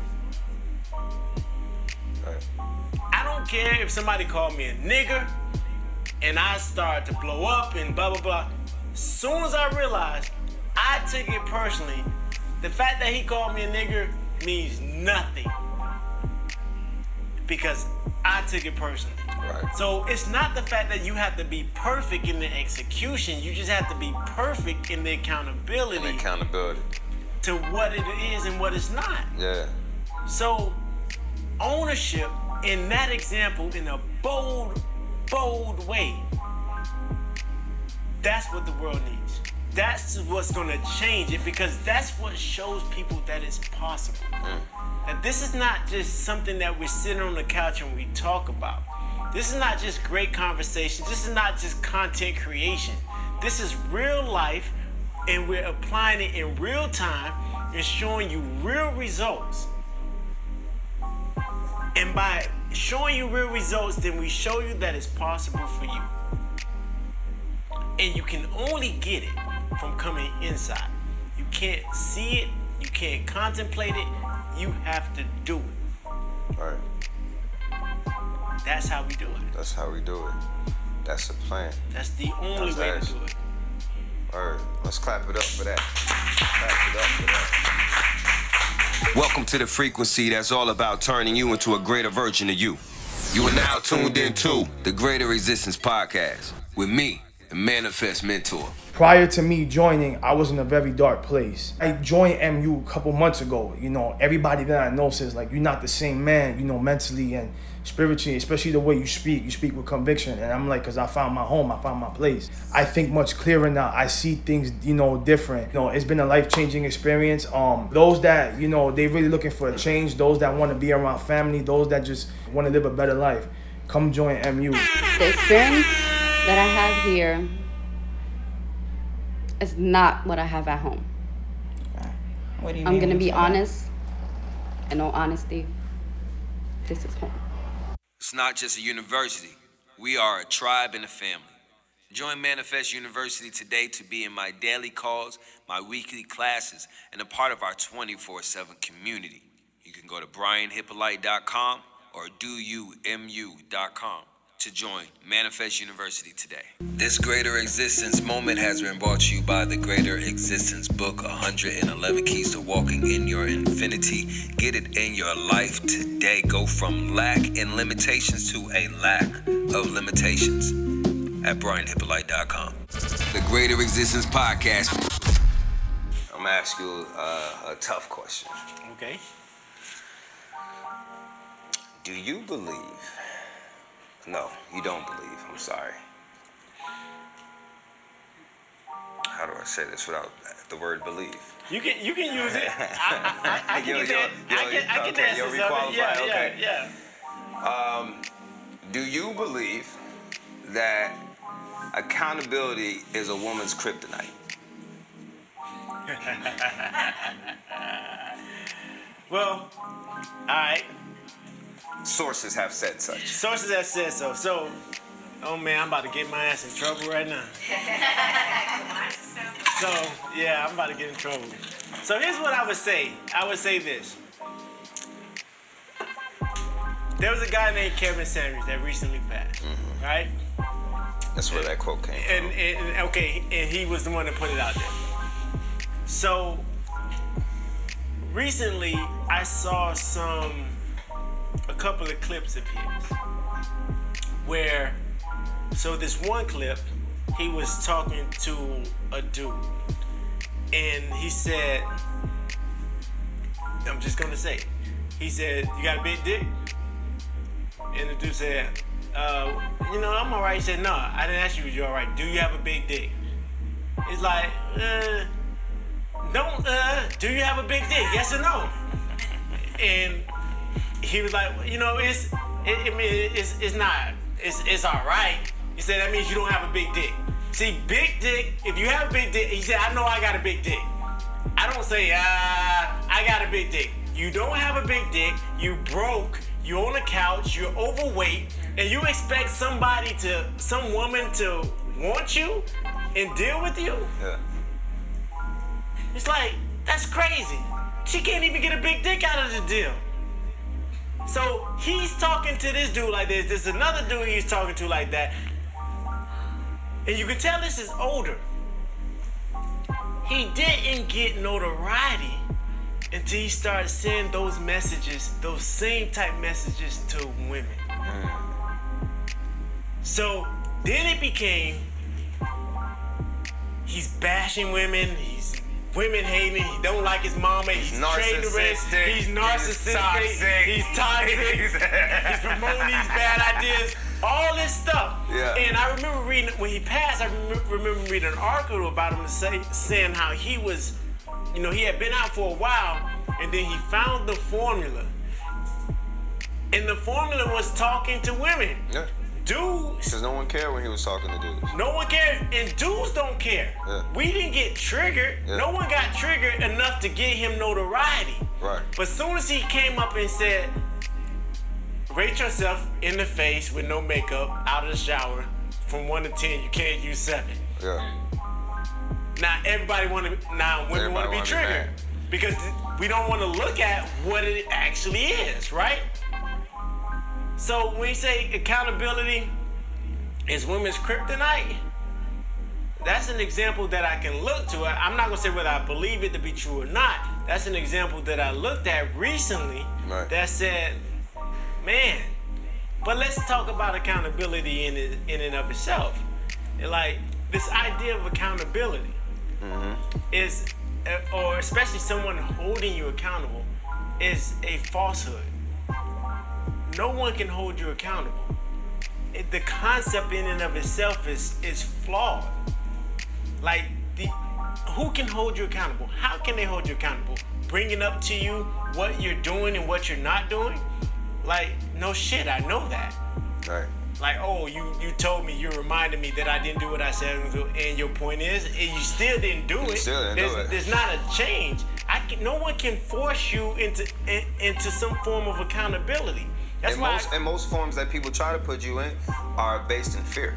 Right. And you're moving off of the fear. Very much so. Yeah. The fear of embarrassment, it actually creates like behaviors. I almost use the word toxic. It creates patterns of behavior that undermines your power. Because what you're doing is you're saying that this one thing that is going to negatively influence you to actually get something done. Yeah. And which means it's disconnecting you from the power and the responsibility that you have in the first place. Yeah. So it gives the illusion that that you're supposed to that this thing is holding you accountable.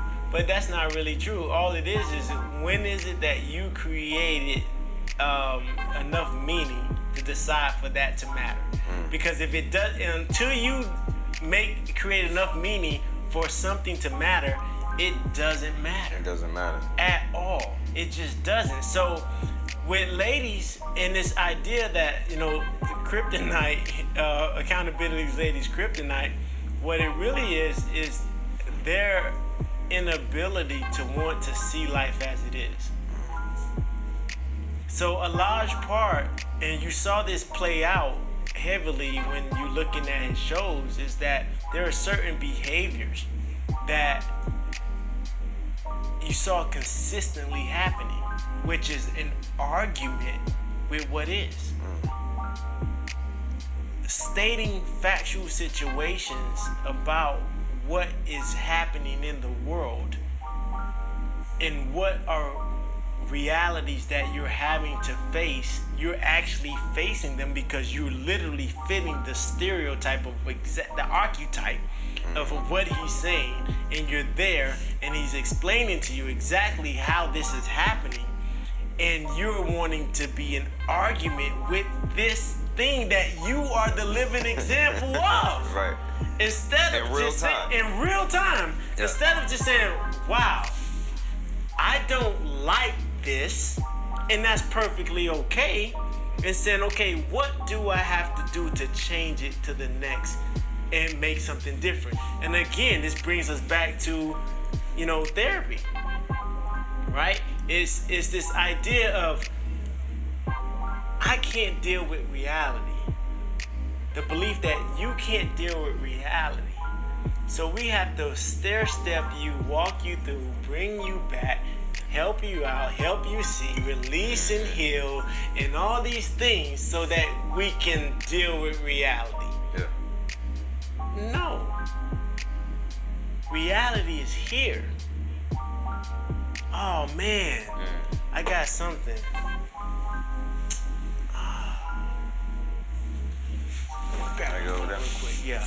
This is something I want you all to hear and know and live, and this is the most powerful thing in the world.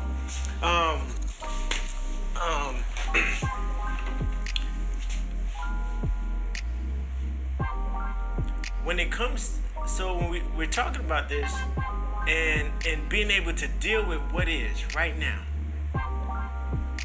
and this is the answer. This is the answer to life change. This is the answer to greater existence. This is the answer to all of it. And anything that pulls you away from this reality right here is not here to serve you. It's here to hinder you. And this is a quote that comes out of a book called A Course in Miracles. And if you ever read that book, it is hands down one of the most fire books you will ever read. And at the same time, it's the most intimidating book I have ever picked up, meaning the length of it is thick like the Bible, with thin pages like the Bible. Like, it's like that. But every time I pick that book up, and I don't care where I flip, whatever chapter it is the absolute truth, the whole truth, and nothing but the truth, unadulterated truth, right there for you to slap you in the ear. But here's the thing, it says, "Behold, my child, reality is here. It belongs to you, me, and God. It is perfectly satisfying to all of us. Only this awareness heals because it is the awareness of truth."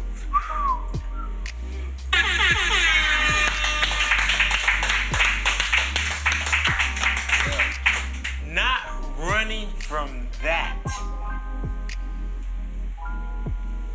is the answer to it all. And whether women are more prone to run from that or not,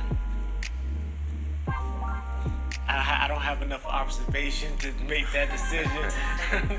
But women, ask yourself, are you arguing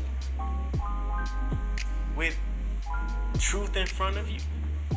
Or are you willing to bold and stand greatly in the paint and say, hey,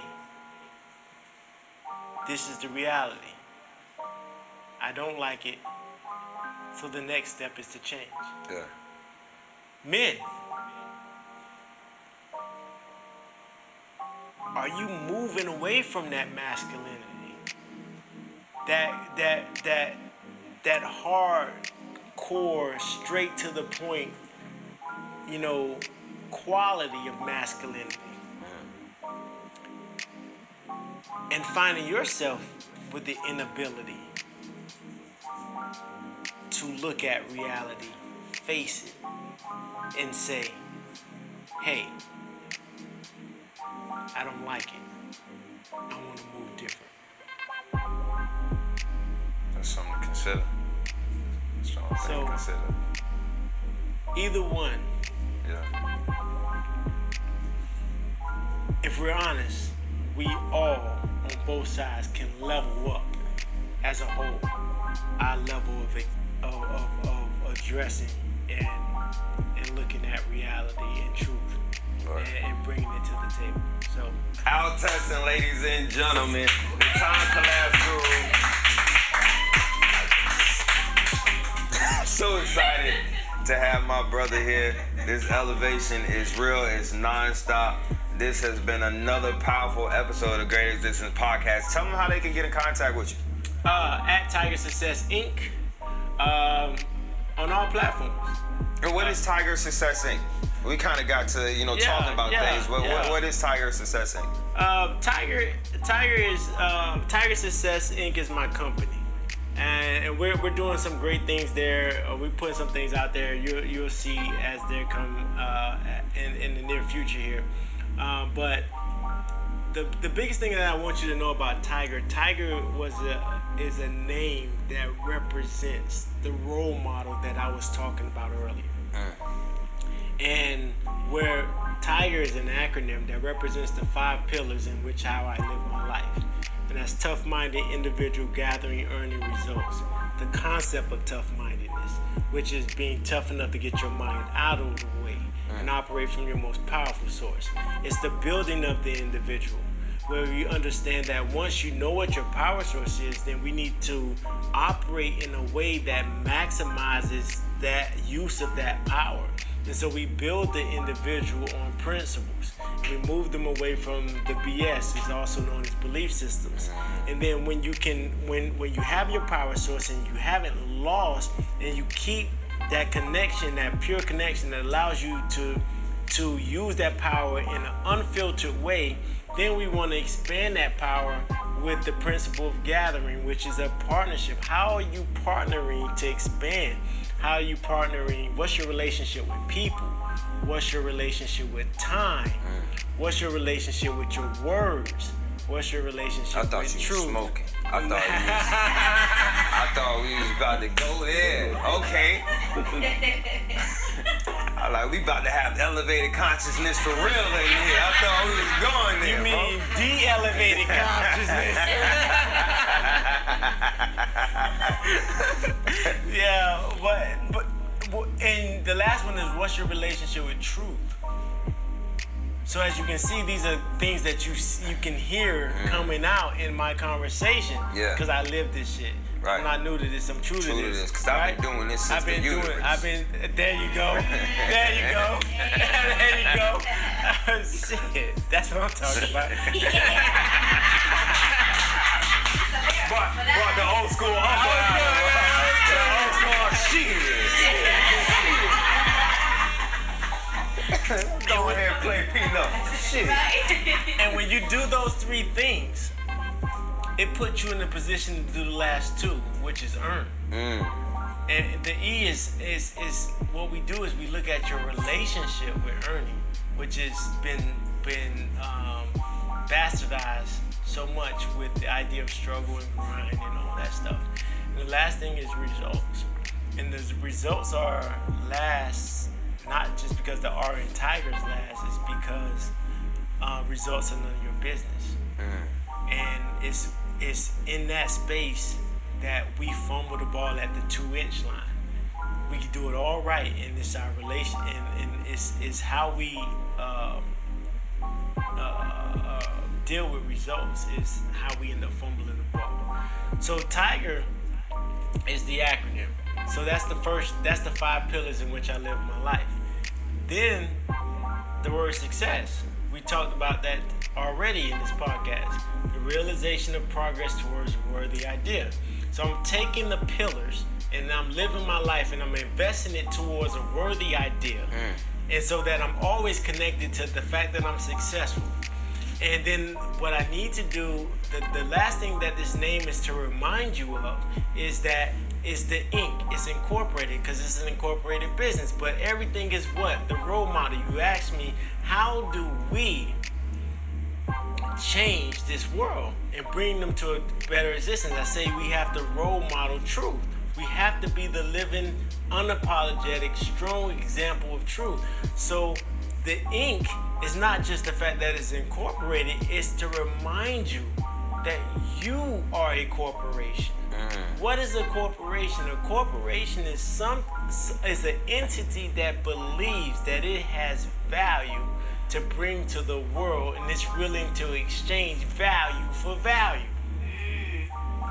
So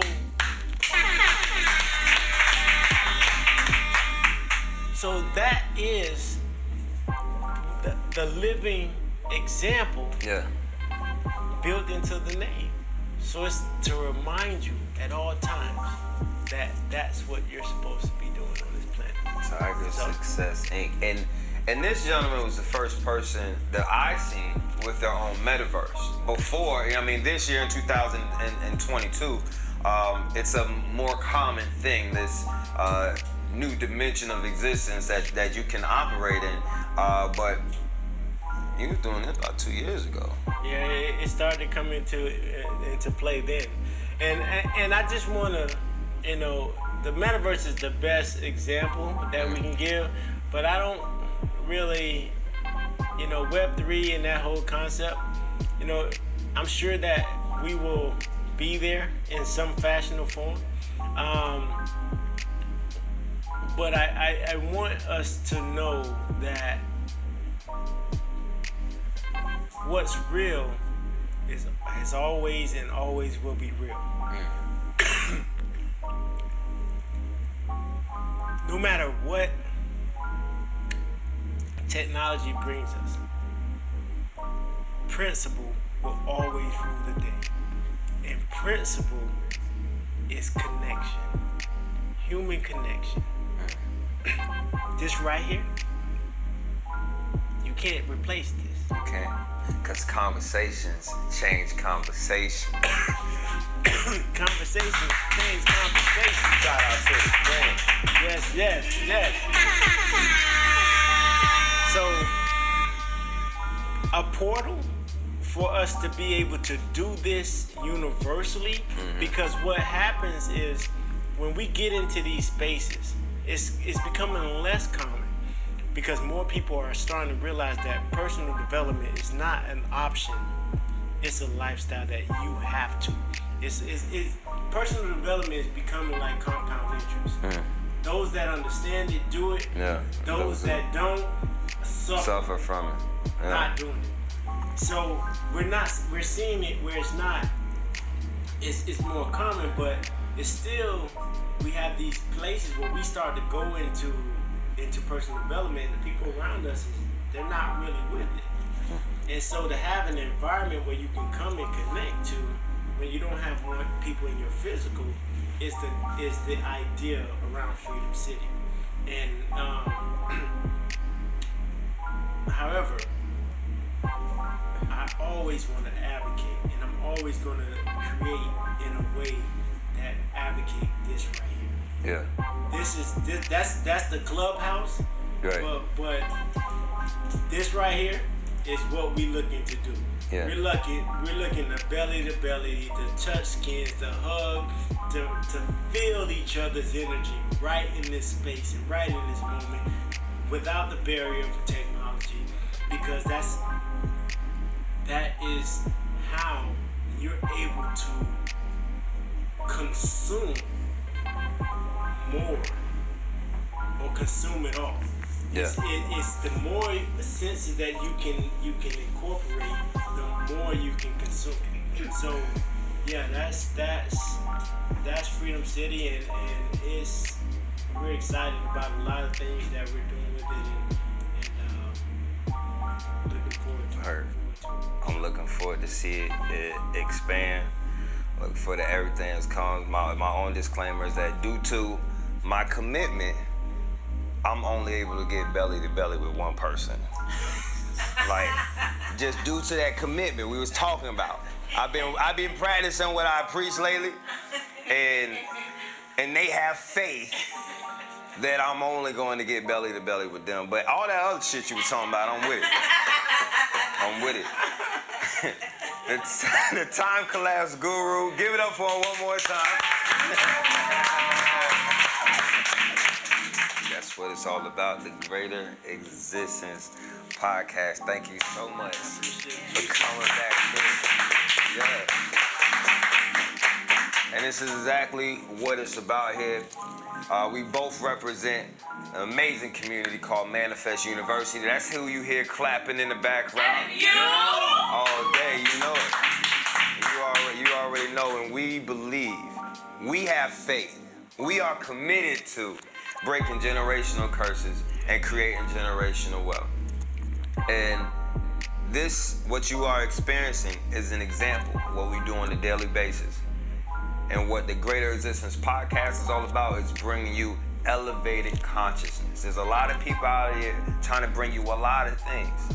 Every time you come here, you're going to get elevated consciousness. We go with the highest consciousness in the room. There's no egos involved, no agendas involved. We're going with the highest consciousness in the room, and we invite you to do so as well. Keep it locked. Get this podcast saved so that every time a new one comes out, you get that indication. Save it, like it, share it. Go to brianhippolyte.com for more info, more things that I have going on, the books, joining Manifest University, everything. The Greater Existence Podcast. Thank you so much for joining this episode. We look forward to seeing you on the next episode. Until then, be great, be powerful, be God's. Peace out.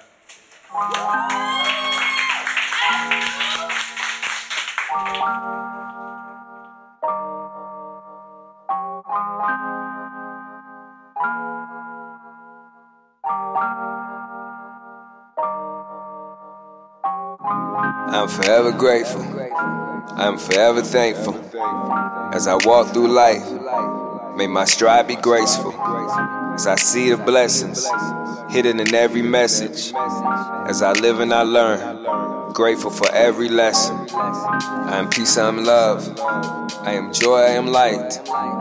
Each day I give gratitude for my life. I am forever grateful. I am forever thankful. As I walk through life, may my stride be graceful. I trust that I'm exactly where I'm supposed to be, and receiving what I'm supposed to be getting at this moment. When I am in a state of appreciation, I align with my higher self. I attract positive things to me. Gratitude is a superpower. Gratitude clears the path for my manifestation. So every day I show appreciation. Gratitude for what I have, and gratitude for what is to come. I'm forever grateful. I'm forever thankful. As I walk through life, may my stride be graceful. As I see the blessings hidden in every message. As I live and I learn, grateful for every lesson. I am peace, I am love. I am joy, I am light. Each day I give gratitude for my life. I am forever grateful. I am forever thankful. As I walk through life, may my stride be graceful. I'm grateful for what I have, and I'm excited for what is to come. I am grateful for the new day. I'm excited for the rising sun. I'm thankful for the light of this day, for renewed energy and renewed strength. I am eternally grateful for the love I am capable of giving, and for the love that I receive. Most of all, I am grateful for the love within me. My thanksgiving is perpetual, so it survives every obstacle I'm stepping through. I'm forever grateful. I'm forever thankful. As I walk through life, may my stride be graceful. As I see the blessings hidden in every message. As I live and I learn, grateful for every lesson. I am peace, I am love. I am joy, I am light. Each day I give gratitude for my life. I am forever grateful. I am forever thankful. As I walk through life, may my stride be graceful. Whatever has happened, whatever will happen, I can be certain that I will be grateful. Because I am aware that each moment has something great to offer me. I am grateful now in this moment, and it's keeping doors of blessing open to me. Even devastation is an opportunity for transformation. My gratitude ascends with my elevation. I welcome all the ways the universe wants to bless me. I reject and release all the things that try to stress me. If I approach each situation, experience in person with appreciation, I will be held in the arms of abundance and sitting in the lap of patience. I'm forever grateful. I'm forever thankful. As I walk through life, may my stride be graceful. As I see the blessings hidden in every message. As I live and I learn, grateful for every lesson. I am peace, I am love. I am joy, I am light. Each day I give gratitude for my life. I am forever grateful. I am forever thankful. As I walk through life, may my stride be graceful. Whatever I see, I trust that the universe is supporting me. I choose to see this season of life with appreciation. The feeling of gratefulness expands my perspective and opens me up to new ways to live happily, to experience fullness of joy and of peace. The more I pay attention to what's already working in my life,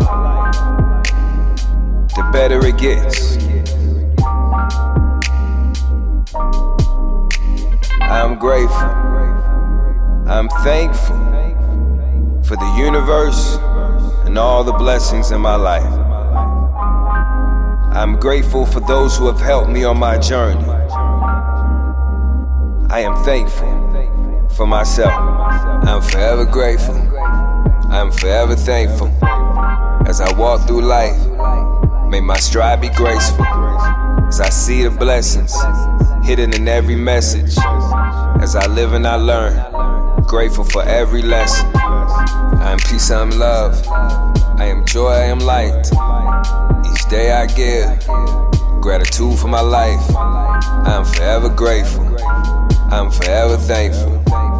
As I walk through life, may my stride be graceful. All I have right now is this moment, and this moment is enough. I am enough, and for that I am grateful. I'm grateful for this version of me. I refuse to take it for granted. I refuse to take any single day for granted. I will embrace them all with a sense of gratitude. I accept both my burdens and my blessings. I see the beauty in them both. I will learn from them both. I will create from them both.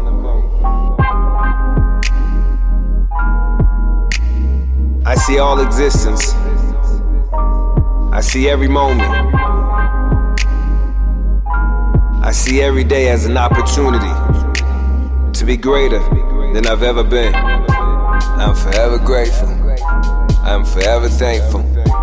As I walk through life, may my stride be graceful. As I see the blessings hidden in every message. As I live and I learn, grateful for every lesson. I am peace, I am love. I am joy, I am light. Each day I give gratitude for my life. I am forever grateful. I am forever thankful. As I walk through life, may my stride be graceful. I'm thankful for the fun, the wealth, and the joy. I am happy and feel fulfilled in this moment. I am excited for what this day will bring. I am grateful for the tremendous opportunities for growth that the universe has placed before me. Even though some days will bring turmoil, I am making a conscious decision to seek peace within my being. I have decided that I will control my emotions. My emotions will not control me. I have decided that I am going to be grateful for the light that I see and the light that I am. Every day, I have more and more to be grateful for. And every day, I will show my gratitude. I'm forever grateful. I'm forever thankful. As I walk through life, may my stride be graceful. As I see the blessings hidden in every message. As I live and I learn, grateful for every lesson. I am peace, I am love. I am joy, I am light. Each day I give gratitude for my life. I am forever grateful. I am forever thankful. As I walk through life, may my stride be graceful.